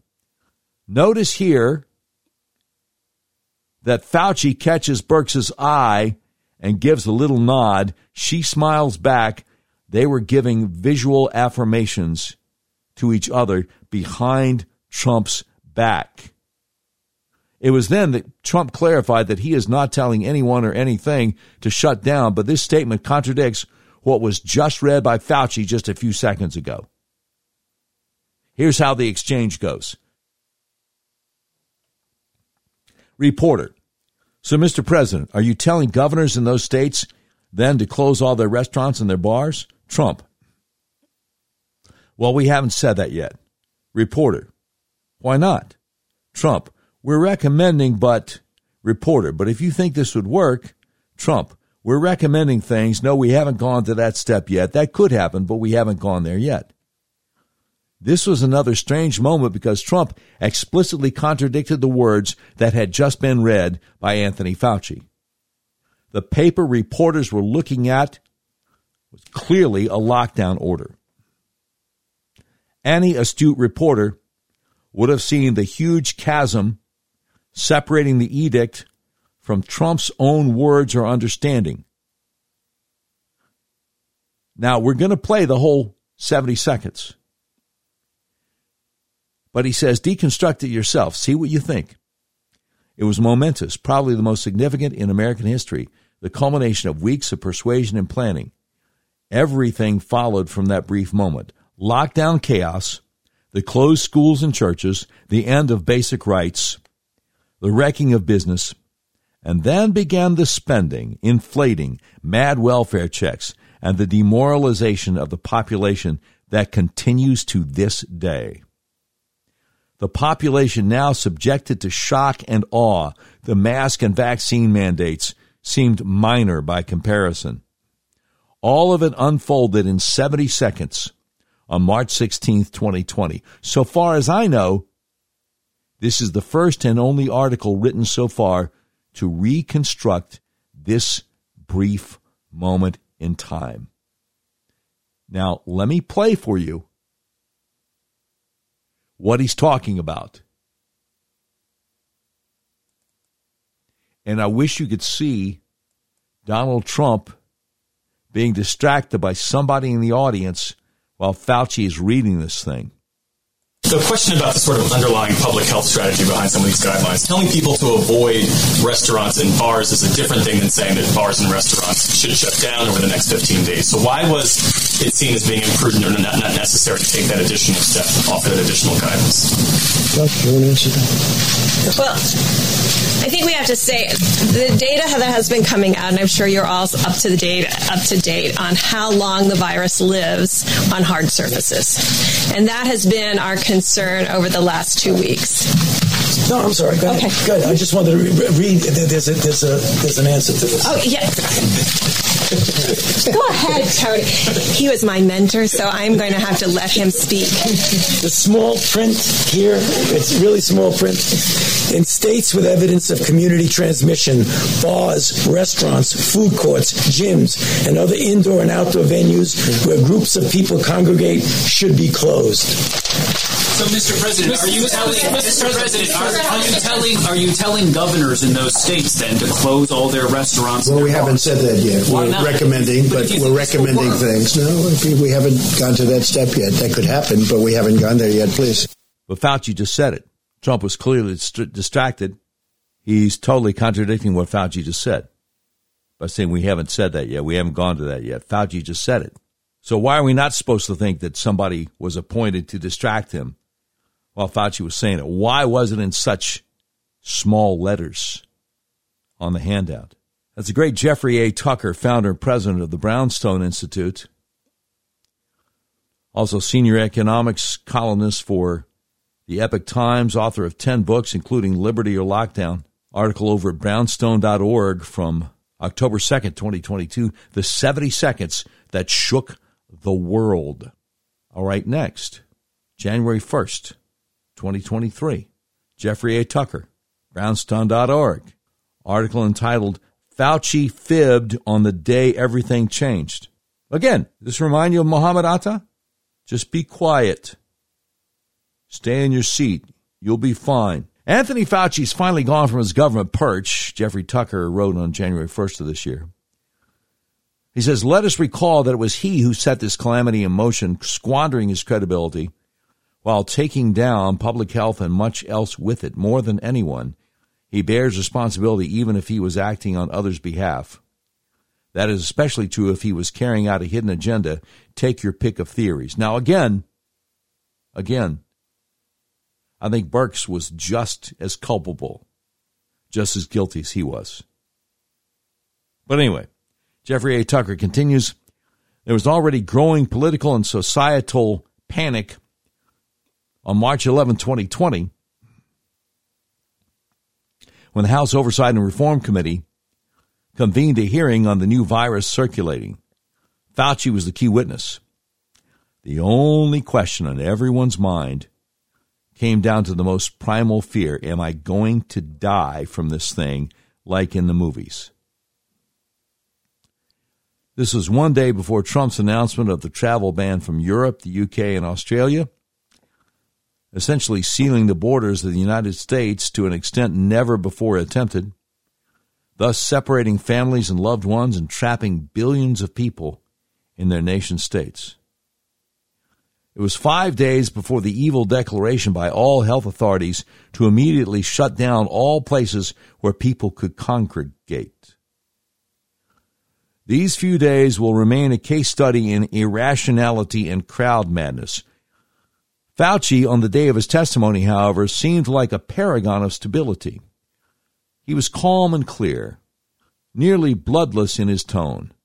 The substance of what he said at the same time was clearly designed to generate panic and create the conditions for a full lockdown. He had the countenance of a doctor who was telling the family that a beloved father was terminally ill with 30 days to live. In particular, and in contrast to the testimony prepared by the CDC and NIH, Fauci spoke to the severity of the virus.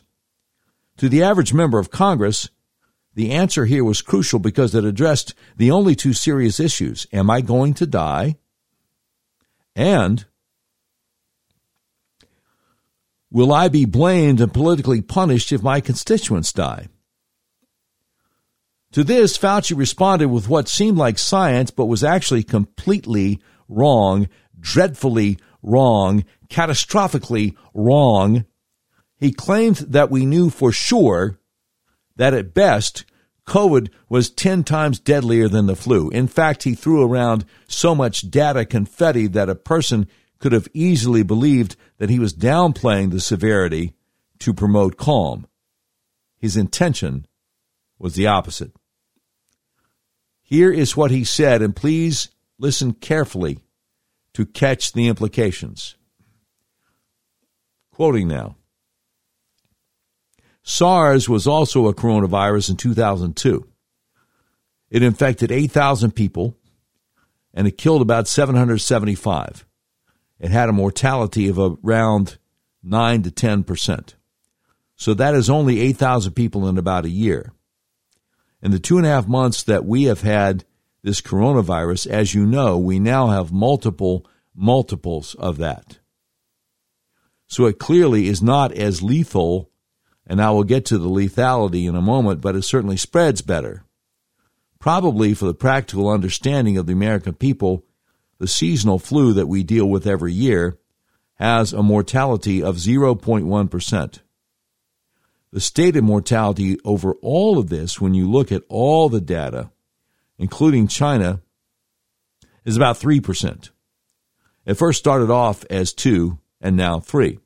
I think if you count all the cases of minimally symptomatic or asymptomatic infection, that probably brings the mortality rate down to somewhere around 1%, which means it is 10 times more lethal than the seasonal flu. I think that is something that people can get their arms around and understand.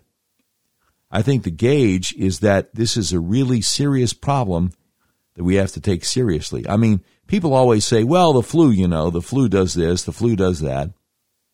The flu has a mortality of 0.1%. This has mortality of 10 times that, and that is the reason why I want to emphasize we have to stay ahead of the game in preventing this. Now, Jeffrey A. Tucker says, just think through the flim-flam here. He begins with a figure of a 10% case fatality rate from a similar virus. The thinking in the room was already stuck on 10. Then he says this virus has killed more in a shorter period of time, which implies more severity. He quickly dials that back, but warns that this is more easily spread, which suggests that perhaps it is even higher. Then he dials that back and says that so far the mortality rate is 3%. But then he quickly adds in minimally symptomatic or asymptomatic infection and comes to a rough number of 1%, thus failing completely here to distinguish between cases and infections, which used to be a core metric that he and so many others completely obliterated. That's a side point, but an important one.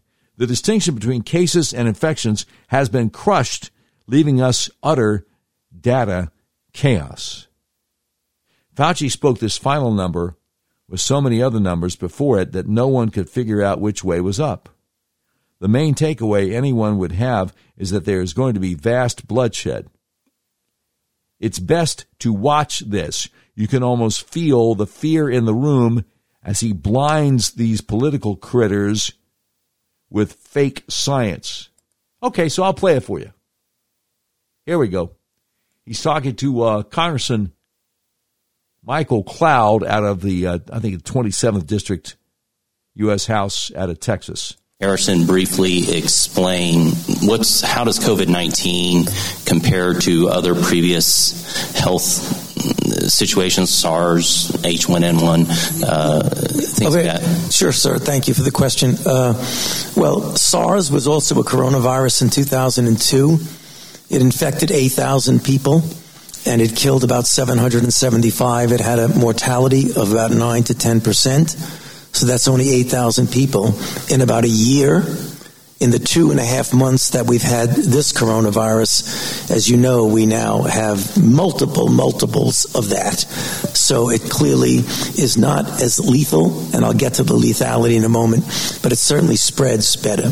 Probably for the practical understanding of the American people, the seasonal flu that we deal with every year has a mortality of 0.1%. The stated mortality overall of this, when you look at all the data, including China, is about 3%. It first started off as 2 and now 3. I think if you count all the cases of minimally symptomatic or asymptomatic infection, that probably brings the mortality rate down to somewhere around 1%, which means it is 10 times more lethal than the seasonal flu. I think that's something that people can get their arms around and understand. But less lethal than N1H1 or SARS? No, absolutely not. H1N1 is even the 2009 pandemic of H1N1 was even less lethal than the regular seasonal flu. It was a pandemic. I'm trying to help the American people know where to appropriately set their gauge. I think to set the gauge is that this is a really serious problem that we have to take seriously. I mean, people always say, well, the flu does this, the flu does that. The flu has a mortality of 0.1%. Sure. This has a mortality of 10 times that. Okay. And that's the reason why I want to emphasize we have to stay ahead of the game in preventing this. Okay. Did you get all that? So Jeffrey A. Tucker's article at brownstone.org says, so what do we do? Fauci here was quick with the answer. He said, how much worse it will get will depend on our ability to do two things: to contain the influx in people who are infected coming from the outside, and the ability to contain and mitigate within our own country. In other words, lockdown. That thus was the stage set 5 days before the announcement of 15 days to slow the spread.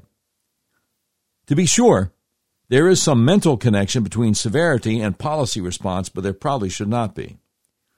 Even if this virus had a 10% fatality rate, what does locking down achieve? It was never even clear what the point was. The spread could not be stopped forever. The hospitals were not really overcrowded, as we have seen. There was never a chance for zero COVID, as the catastrophic experience of China and New Zealand has shown. In the end, the pandemic of a respiratory virus is solved through exposure, upgraded immune systems, and herd immunity, regardless of severity. And again, please recall that biological evolution has made such pandemics self-limiting. There is a trade between severity and prevalence subject to latency. Latency here was never a factor, contrary to the lies in the early weeks. So the more infectious this virus would be, the less severe it would be, nearly by definition. Fauci could have used his time in Congress to give a basic explanation, but he did not. He chose to spread irrational fear instead. So how can we evaluate Fauci's murky suggestion that SARS-CoV-2 will have a 1% fatality rate? What actually happened? Well, these data are pretty settled by now. And he links to the article over at ScienceDirect.com.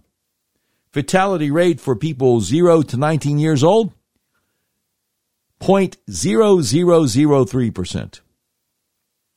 Fatality rate for people 20 to 29 years old, 0.002%. Fatality for people 40 to 49 years old, 0.035%. Fatality rate for people 50 to 59 years old,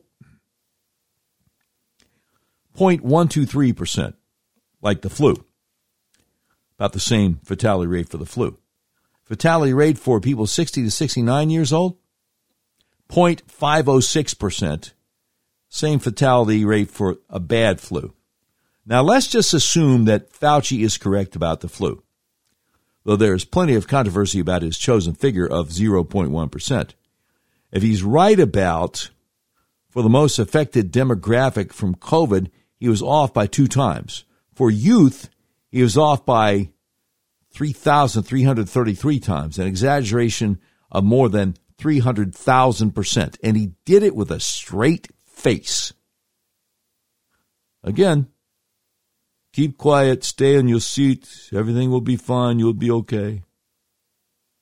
But I digress. The rest of the population falls between there for a total of 0.095%. So in general, For the whole population, he was off by 10 times, meaning that the actual infection fatality rate is just slightly less, if this is right, than the seasonal flu. Throughout the entire pandemic, from the beginning to now, the average age of the 0.09% of infected people who died remained at the median age of death in absence of the pandemic. If this same virus arrived decades early, it would have hardly been noticed at all. Which is to say, Fauci was correct on February 28, 2020, when he wrote that this is more or less the flu, except with a large age gradient. His change of mind in the course of 2 weeks prior to this testimony is based on absolutely no evidence. What changed was his tactics. But why? We mapped out many times already that there was plenty of information available, even in the popular press, that this bug would be more or less like the flu, except with an extreme age gradient, which we knew already by mid-February. All the misinformation that followed was just that, and they knew it. Certainly Fauci knew it. No doubt about it. So, why? Here we get into interesting theorizing. Brownstone Institute has done a lot of this for the better part of 18 months, and we will continue to do so. We can talk all evening about this. We already do, and we continue to collect evidence too. The point is that this world is not the same. Fauci pulled the lever on the wall that set this in motion. He never should have been given that deference, that power, that influence. There should have been a check on him, and some people tried, but the censors then flew into action. The entire mess began not just with a bad prediction, but an outrageously bad falsehood, spoken in front of deeply ignorant and terrified politicians, one that was followed by an egregious demand that we get rid of normal social and market functioning. The consequences are for the ages. Fauci had his own masters and minions, but it is impossible to avoid the reality that he bears primary responsibility as the voice of panic that shut down freedoms hard-won over a millennium. That is Jeffrey A. Tucker over the Brownstone Institute, brownstone.org, the article entitled Fauci Fibbed on the Day Everything Changed. Brownstone.org, Jeffrey A. Tucker, January 1st, 2023. The only thing I would quibble with here is that technically, officially, Dr. Deborah Birx was in charge of the White House's COVID response. Other than that, I agree with every word, every word. Okay, now, the question is, again, Jeffrey A. Tucker at brownstone.org, an article that just dropped on March 14th, 2023, entitled, Was Trump Tricked into Lockdowns or Not? Hey, everybody listen on the live stream. Podbean usually cuts us off right around 2 hours or so. So I apologize for that, but when I upload it, everything, the whole rest of the show will be on the podcast. So I appreciate y'all listening to the live stream, and sorry that Podbean cuts us off somewhere around 2 hours, maybe 2 or 3 minutes later, something like that. Sorry about that, y'all. Appreciate y'all. All right, let me get back to this, and thank you. And the article begins, there are enduring mysteries surrounding the White House decision to issue a lockdown edict on March 16, 2020. The edict has no precedent in the history of governance. Indoor and outdoor venues where groups of people congregate should be closed. The Bill of Rights was right out the window on the order of one man and for a virus. We have a number of sources now, from journalistic ones informed by people who were there the weekend of March 14th and 15th, and also firsthand accounts as well. The sources are these books: Silent Invasion by Deborah Birx, Breaking History by Jared Kushner, Nightmare Scenario by Washington Post reporters Yasmin Abudaleb and Damian Paletta, So Help Me God by Mike Pence, And last but not least, Premonition by Michael Lewis. Now, each one of these books valorizes the decision to lock down an opinion increasingly deprecated. Indeed, it is hard to find public intellectuals or health officials today who defend lockdowns at all, especially in light of the catastrophic consequences and no obvious advantage. For sure, there are those who still have every intention to do it all over again, such as the World Health Organization. The absence of apologies is conspicuous. Still, it's hard to find a fan of lockdowns these days willing to stick their necks out. Donald Trump, of course, spent 2 years defending the decision. These days, he seems to be backing off the old line. More and more, he and those behind him are claiming that he, quote, left it to the states, unquote. That claim is a legal truism in the sense that under the American system, the states are in a position to reject edicts from the White House. South Dakota did reject that edict, a fact which proves that it was possible to defy the White House. At the same time, the White House did everything possible to make sure that everyone complied, from phone calls to outright threats and bribes. To lock down was the easy decision for both blue and red states. Fear was in the air, and people in media were clamoring for lockdowns. To what extent is Donald Trump personally culpable? Can we really say that he was an innocent victim of bad advice? Now, we know for sure that Trump praised China's response to the virus as early as January 24th, 2020, so he was already primed for this decision. And they have his January 24th, 2020 tweet embedded in the article here. On March 9th, 2020, Trump still believed that the virus was manageable without extreme measures, and they have that tweet embedded in the article.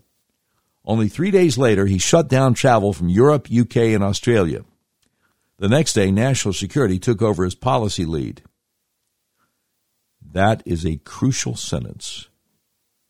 The next day, national security took over as policy lead. And that is how you got Dr. Deborah Birx. I don't have time to get into it too much right now. But again, episode 194 and 196 of the Doc Washburn Show. By the following Monday, he issued the nationwide shutdown order. It was a dramatic turnabout in a week's time. He was very proud of his actions and bragged about them constantly. And here is an embedded tweet from March 27th, 2020, embedded in the article in which Donald Trump says we are marshaling the full power of government and society to achieve victory over the virus. Together we will endure, we will prevail, and we will win, ! Hashtag CARES Act. He told everyone affected by what he called necessary containment policies that they will be getting money. An embedded tweet from Donald Trump, March 18th, 2020, which says, for the people that are now out of work because of the important and necessary containment policies, for instance, the shutting down of hotels, bars, and restaurants, money will soon be coming to you. The onslaught of the China virus is not your fault. We'll be stronger than ever.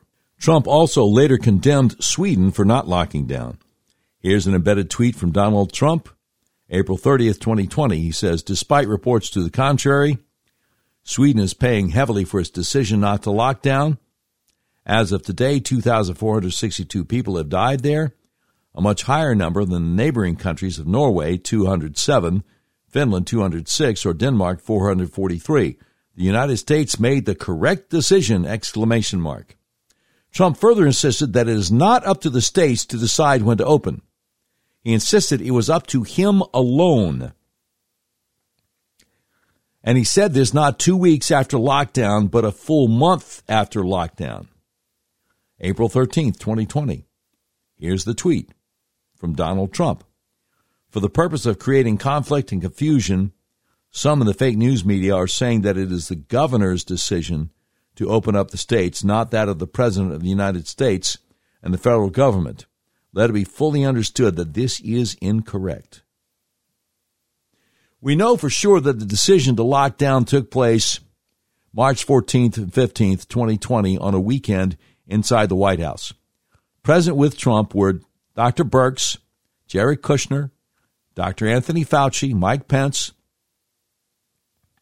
Scott Gottlieb of Pfizer was on the phone, plus two of Jared Kushner's friends from the information tech industry, Nat Turner and Adam Bowler.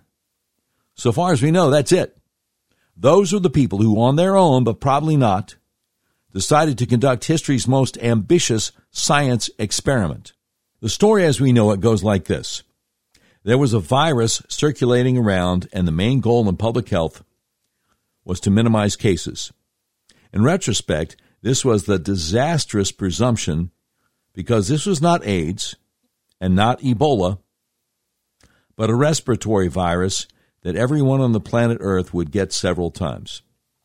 It was destined to become part of the world of pathogens we inhabit, along with trillions of others. Our immune systems would need an upgrade, as they always have. That goal of minimization or even elimination was the unquestioned presumption going into this weekend 3 years ago. The little junta of fools gathered around Trump explained that the reduction of cases was a desiderata on which he should be focused. Xi Jinping locked down and defeated the bug. Trump was at least as good and wonderful as the head of China, so he should do the same thing. Or so he believed, or so he was convinced. Trump, known to be a germaphobe and believing strongly in his own prowess, agreed and bought the idea that he could shut down society for 2 weeks and then turn it on again. His advisors convinced him that this is the right and brave decision to make, after which he would be celebrated as a great hero. There is every evidence that he believed this. At his March 16th press conference, Trump said, "If everyone makes this change or these critical changes and sacrifices now, we will rally together as one nation and we will defeat the virus, and we're going to have a big celebration together."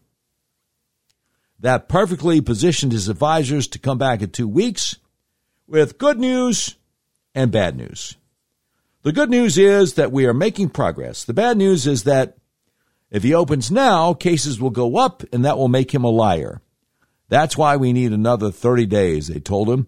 Well, he approved that, and so on it went until the vaccine was made available. In the meantime, Trump himself lost control and was eventually booted from office. In this scenario, Trump is the dupe, a man convinced to destroy the America that he had promised to make great. Instead, he wrecked it. The fault lies entirely with the bad advisors, Fauci, Birx, Kushner, Pence, and Gottlieb. And that is a compelling version of events. Trump was tricked. That version of events, essentially confirmed by all accounts we have, offers an out for Trump. Maybe. After all, if he really is that gullible, does he not bear at least some responsibility for the decision? I must say that this is the version of events I have long accepted, but actually, as I think about it, this story is self-aggrandizing for the tellers. To say, I convinced the president to shut down the economy is quite the commentary on their own awesomeness and persuasive power. What if the real story is slightly different? What if Trump himself was as gung-ho for lockdowns as anyone else in the room? What if he didn't really need convincing, but rather was happy to let others take the so-called credit for having convinced him? He is nothing if not a great salesman. How do we know for sure that Trump was not selling his advisors rather than the reverse? We do not actually know that. The most plausible scenario is that everyone in that hothouse of Oval Office power pretension was equally enthusiastic for the most catastrophic public health decision in modern history. If this alternative scenario is true, we have another layer of problems on our hands. If the whole thing was accomplished by Trump himself, and honest people have to admit that this is possible, the scenario in the Oval Office in those fateful days changes rather dramatically. It remains a possibility that Trump himself, not Fauci, Birx, Kushner, Pence, or Gottlieb, deserves the main blame for what happened to American rights and liberties.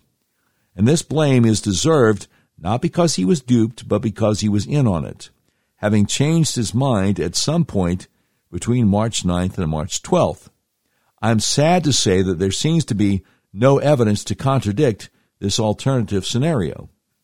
And while it is true that the decision doomed his presidency, that does not necessarily mean that he didn't share enthusiasm for it at the time. And if that is true, we have a completely different scenario on our hands. If we had some serious journalists with access to him, this is the question they would ask. Who got to you to cause from you dismissing the virus on March 9th to just 1 week later issuing the most extreme edict in American history that disregarded all rights and liberties? Surely he knows the answer. Wow. That is Jeffrey A. Tucker, the Brownstone Institute, over brownstone.org, article which came out just the other day, March 14th, 2023, entitled, Was Trump Tricked into Lockdowns or Not? Okay, last but not least, a short article from Mark Oshinsky at brownstone.org. Mark Oshinsky is an attorney who writes for Brownstone. Article's entitled A Brief History of Stolen Lives. He says on the third anniversary of the worst exercise of public policy in American history, and while most people would now like to forget the pandemic response so they can act as if they weren't accomplices to it, I present the following concise retrospective. Scientifically illiterate, germophobic Trump panicked while the Democrats and a complicit media used phony statistics and hospital videos to scare people. Although perhaps no healthy people under 70 died of COVID, and nearly all those infected and over 70 survived, many people believed the virus was a universal lethal threat. The vast majority of those said to have died from a virus really died of old age, non-COVID illnesses, medical errors, or despair born of isolation. So-called experts prescribed stay-at-home orders, leaky masks, and wildly inaccurate tests. These were political theater that predictably failed and caused much harm. As if to mock people's gullibility, governments also promoted a series of corny but widely embraced and invoked slogans and decreed a long list of absurd rules such as one-way walking in stores and masking in restaurants until food arrives. Most schools were closed for 18 months. The laptop class willingly sacrificed the young by stealing irreplaceable experiences and social development time from them. Churches, too, were shut down for 2 holiday seasons. Federal and state governments spent multiple trillions of dollars on worthless measures and caused massive inflation, which is causing additional lasting economic, financial, and social problems. Though unneeded, the government paid tens of billions of dollars to develop, buy, and promote so-called vaccines. The president and many so-called experts confidently asserted that the shots would stop infection and spread. Tens of millions of people were unconstitutionally required to inject. Though pharma mega profited, the shots failed, facilitated infection, and caused many injuries and deaths. Media, big tech, and the government actively censored those who sought to tell the truth about all of the foregoing. Brother stood against brother, sister stood against sister, and friend against ex-friend. Throughout, many Americans displayed profound deficits of knowledge and logic. They foolishly believed that by hiding from each other, humans could make a respiratory virus vanish into the ether.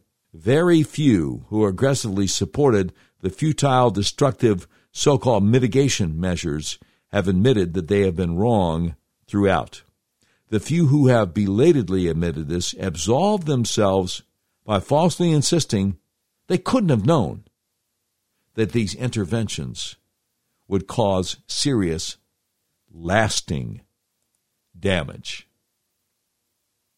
No, couldn't have known. How could they have known, right? Now, I mentioned that Anthony Fauci told Rand Paul under oath that he didn't have to tell him how much money in royalties he personally received from Big Pharma. Speaking of which, on Wednesday, March 22nd, 2023, Senator Paul grilled the CEO of Moderna, a guy named Stefan Mansell, about the $400 million in royalties that Moderna recently paid the NIH. I wonder how much of that wound up in Dr. Fauci's bank account. He says he doesn't have to tell us, right? Okay, so here is Rand Paul. Mr. Mansell, Moderna recently paid NIH $400 million. Do you believe it creates a conflict of interest for the government employees who are making money now off of the vaccine to also be dictating the policy about how many times we have to take the vaccine? Next, Moderna CEO Stefan Mansell answers in English, but with a heavy French accent. So, I have transcribed it for you. And, of course, we pass the savings along to you. Good morning, Senator. Indeed, we recently made, before Christmas last year, a $400 million payment to the NIH for an old patent that they had developed, not related to COVID, but useful in the development of a COVID vaccine to pay them for their work. It's for the U.S. government to assess how that money should be used. Okay, now, don't you wish that billionaires with heavy accents would at least have the decency to speak slowly on the off chance we might be able to understand them? Okay, here's what the CEO of Moderna said. Good morning, Senator. We recently made, before Christmas last year, a $400 million payment to the NIH for an old patent that they had developed, not related to COVID, but useful in the development of the COVID vaccine. Then he apparently said either to prevent for their work or to prevent further work, neither of which makes sense. Then he said it's for the U.S. government to assess how that money is used. So, since the Moderna CEO just ignored Senator Paul's question, well, he asks it again. I think it creates a conflict of interest for the same people deciding the policy of how often we have to take the vaccine to also be making money the more times we take the vaccine. Yes or no? And the Moderna CEO repeats his non-response. This is for the government to decide. Yeah, he talks too fast. This is for the government to decide. It's what he says. So before moving on to other questions, Senator Paul notes the absurdity of the Moderna CEO's answer. You have no opinion on whether or not it creates a conflict of interest. Now on to the tough questions. Here's one that Anthony Fauci couldn't care less about. Let's see what the Moderna CEO does with this one. Is there a higher incidence of myocarditis among adolescent males 16 to 24 after taking your vaccine? Now, this is a very important question because myocarditis can actually kill people. I wonder if that football player, Damar Hamlin, Buffalo Bills, got the Moderna vaccine. The one who dropped dead last fall on Monday Night Football, and they did CPR on him for 9 minutes, and they had to hit him with a defibrillator twice, and grown men, big, strong football players, had towels over their face, sobbing openly, because their friend was dead. And miraculously, the paramedics were able to revive him. Anyway, that one. Anyway, here is the response from Moderna's CEO. So thank you for the question, Senator. First, let me say we care deeply about safety, and we are working closely with the CDC and the FDA to... Now, you see, that's not what Rand Paul is looking for. Okay? He's not looking for deflection. He interrupts the Moderna CEO because what he wants is an actual answer to the question. Pretty much a yes or no. Is there a higher incidence of myocarditis among boys 16 to 24 after they take your vaccine? Okay, so the Moderna CEO is outmatched, and I will translate for you his response. The data I've seen from the CDC actually shown that there's less myocarditis for people who get the vaccine versus who get COVID infection.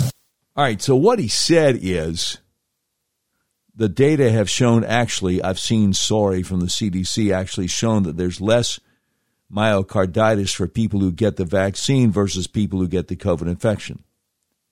So Rand Paul wants to make sure that he heard what he thought he heard. You're saying that for ages 16 to 24 among males who take the COVID vaccine, their risk of myocarditis is less than people who get the disease. Okay, so Moderna CEO Stéphane Mancel attempts to defend the indefensible, but Senator Paul can only take so much and interrupts him. That is my understanding. That is not true, and I'd like to enter into the record 6 peer-reviewed papers from the Journal of Vaccine, the Annals of Medicine, that say the complete opposite of what you say. I also spoke with your president just last week, and he readily acknowledged in private that, yes, there is an increased risk of myocarditis. The fact that you can't say it in public is quite disturbing. Now, that is quite disturbing. I mean, that is very troubling, as a matter of fact. Rand Paul is not going to let up. It's about to get real up in here, y'all. I'm not even gonna lie, fam. Check it out. Do you think it's scientifically sound to mandate 3 vaccines for adolescent boys? This is for the public health leaders to decide, Senator. You've been advocating for it. You've been interviewed, and you've been advocating for boosters. Do you know when the myocarditis is most common among these adolescent boys? After the second dose. When I spoke with your president, he readily acknowledged in private, that maybe there ought to be a discussion whether we ought to have 1 vaccine versus 2 versus 3. If 90% of the myocarditis comes after the second dose, why don't we have a rational discussion about 1? Marty McCary, a physician from Johns Hopkins, has said exactly the same thing. It's been discussed, and yet we have this ridiculous notion from the CDC. So the CDC says, and I'll ask you this question. Let's start it as a question. Your 16-year-old's had COVID. Your 16-year-old gets better and now has recovered from COVID. You vaccinate them, and they get myocarditis. Are you going to give them 2 more vaccines? Your child, give them 2 more vaccines? I'm not a clinician. I will have to discuss. You have children. I do. Have you vaccinated your children? I have. How many times?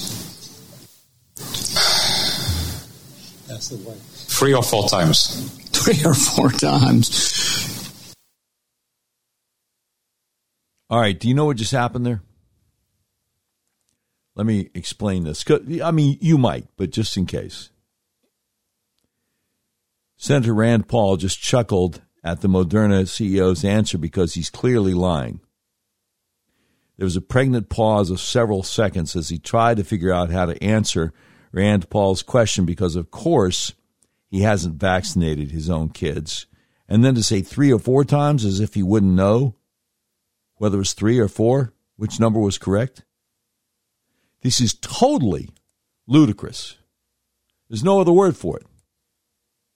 So the CDC recommends this, and, you're obviously someone who's self-interested in the outcome here, but the CDC says that if your 15, 16-year-old gets COVID, recovers, takes a vaccine, and gets myocarditis, is hospitalized with elevated heart enzymes, and is very sick, the CDC says as soon as he gets better, vaccinate him again. You know how many American parents think that that's a rational, reasonable thing to do? Do you know how many countries don't do this for children? Sweden doesn't offer the vaccine for kids under 12 unless they're at risk for severe disease. And I agree with that. I'm not saying never on any of this. I think it's a very reasonable position to say kids at risk or have some diseases, that there may be a reason for vaccinating some children. Finland doesn't recommend it for under 12. Norway also. England as well. France, Poland, Germany, Switzerland, and all vaccinate 12 and up. So we got half the world who have looked at these studies. There's a study in Israel of thousands of patients, and yet you sit here and act as if you've never heard of myocarditis and you don't think it's an increased risk for young adolescent males, when all of the studies who isolate out people my age have found that, yes, there's an increased risk after taking your vaccine. Pfizer, too, but worse with Moderna. Wow. So,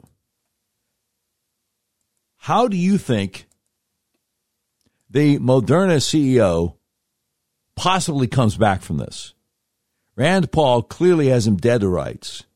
Well, he's going to try, but Senator Paul will only let him get away with so much. There's an increased risk, Senator. I was comparing it to somebody who gets COVID. Well, that's also not true either, but there's an increased risk of getting it. But even when they compare it to the disease, there are many papers out there that do show that there's more of a risk of myocarditis after vaccination. So you have to weigh the risk and balances. And you are right, you're going to make less money because you're going to try, and they're already trying, the CDC's got it on their schedule, they're going to try to force all the kids in America to do this through school. But guess what? Parents aren't going to do it.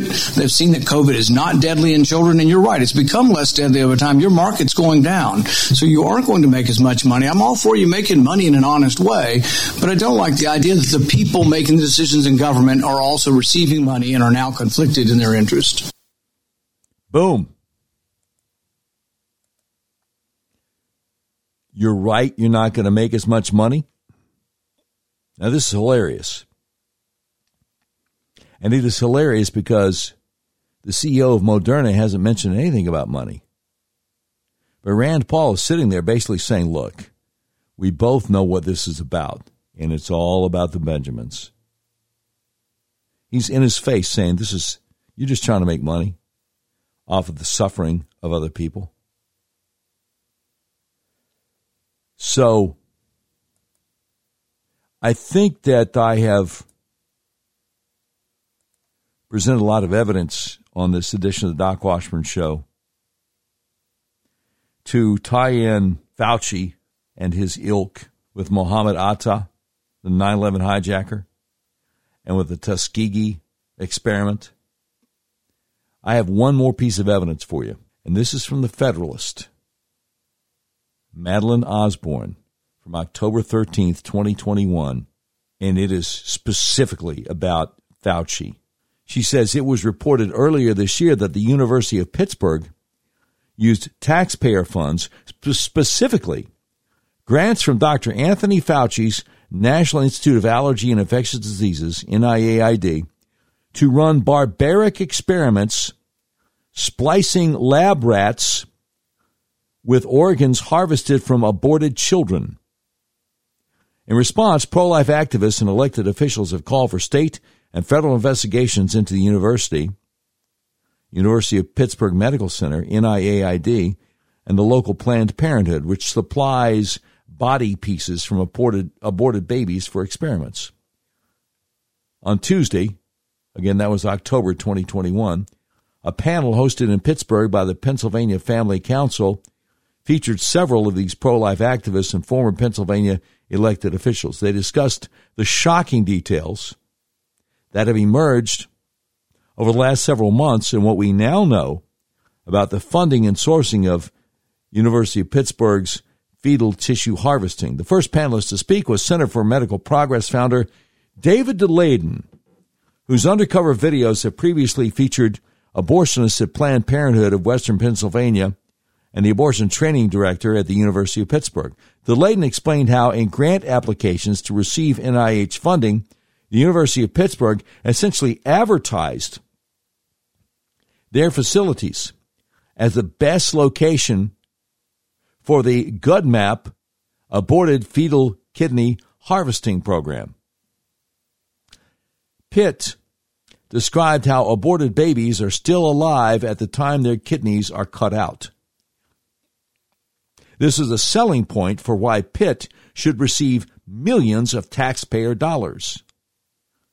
DeLayden read from the grant application, which said, when they say they track and record the warm ischemia time, that means they know the time at which fetuses lose their circulation and lose their blood supply. They specifically say labor induction, not just a forceps extraction abortion, but a labor induction abortion when they induce labor and the mom pushes out a baby at 24 weeks. Now, those two statements together, that they know how to keep the time of blood loss in the kidneys to a minimum, and that they perform induced labor abortion, shows these are clear, classic cases of partial birth abortion, or this is just straight up infanticide. This is what DeLayden is saying.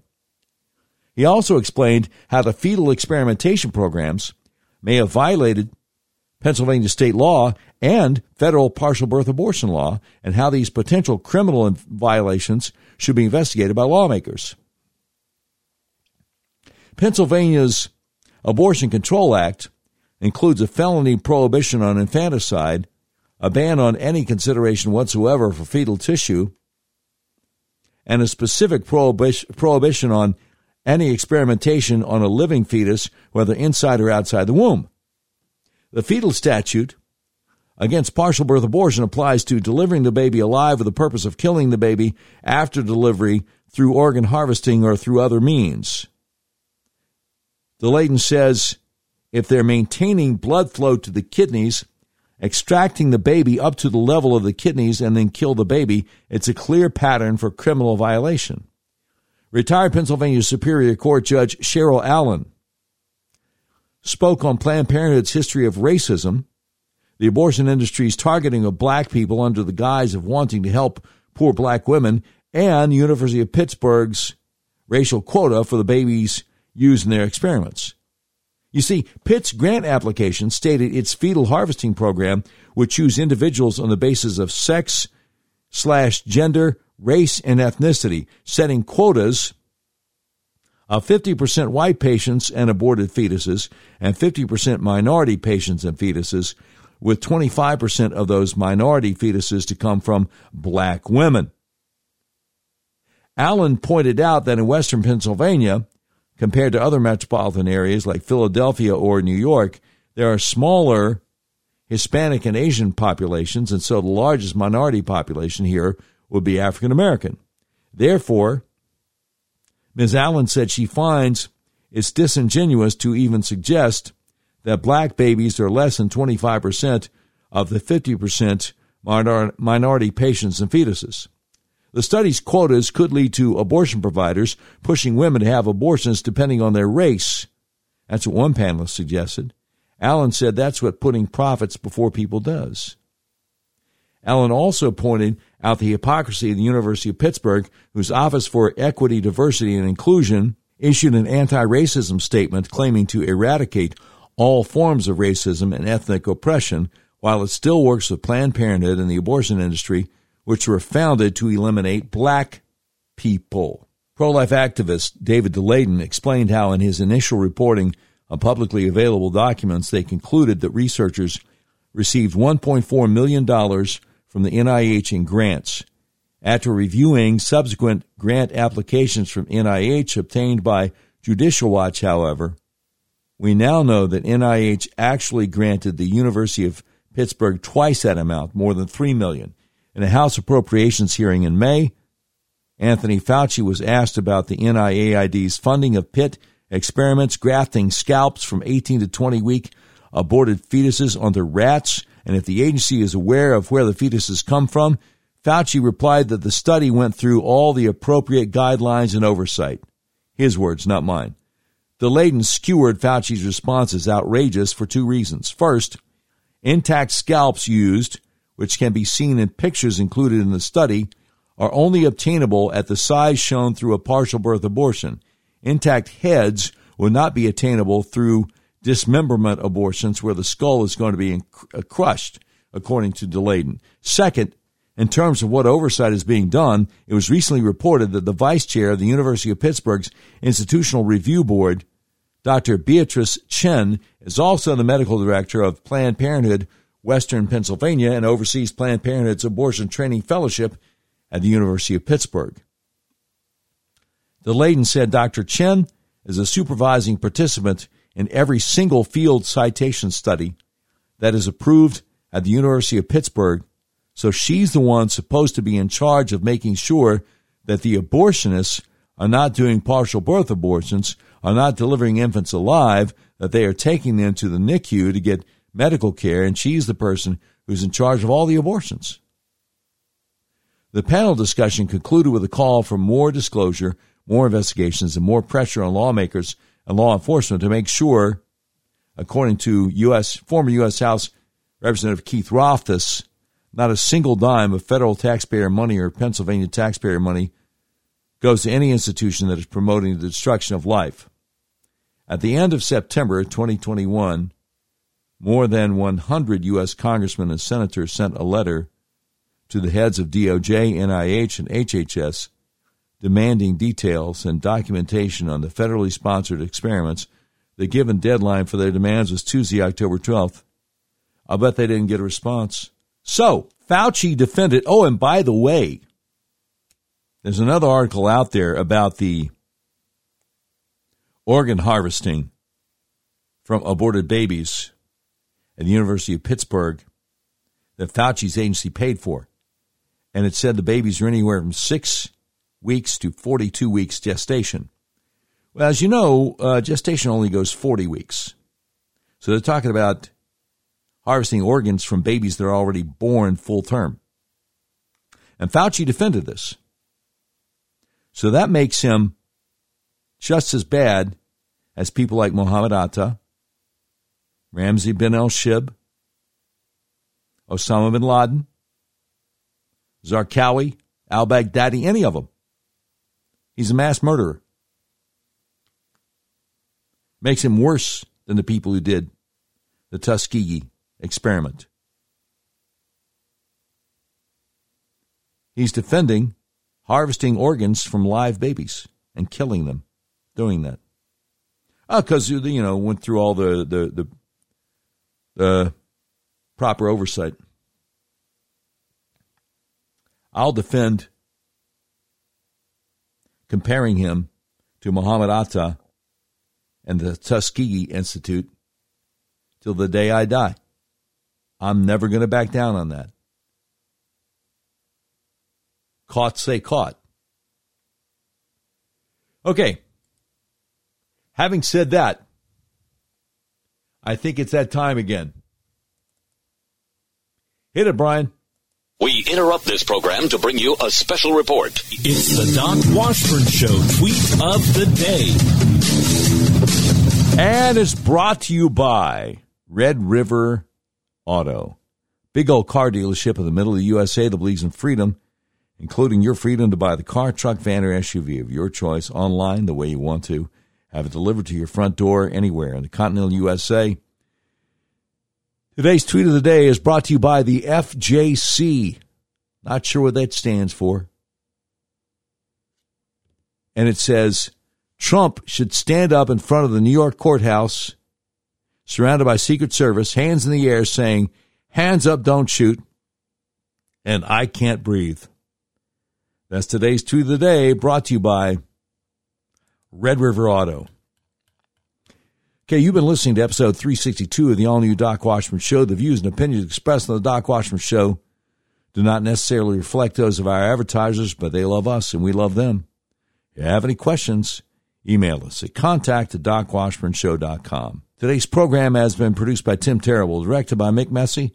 This has been a Terribly Messy production. Portions of today's show will be taken overseas and dropped. If you'd like a transcript of today's episode of the all-new Doc Washburn Show, simply peel the roof off a Rolls-Royce panel truck and send it to Mansur's Computer Solutions, 7th floor, the ephemeral Big Smoot Building, Whitehall, Arkansas, in care of Sheriff Mansur Sempier X, Senior Vice President, Engineering, IT, and Interoperability for the Doc Washburn Show.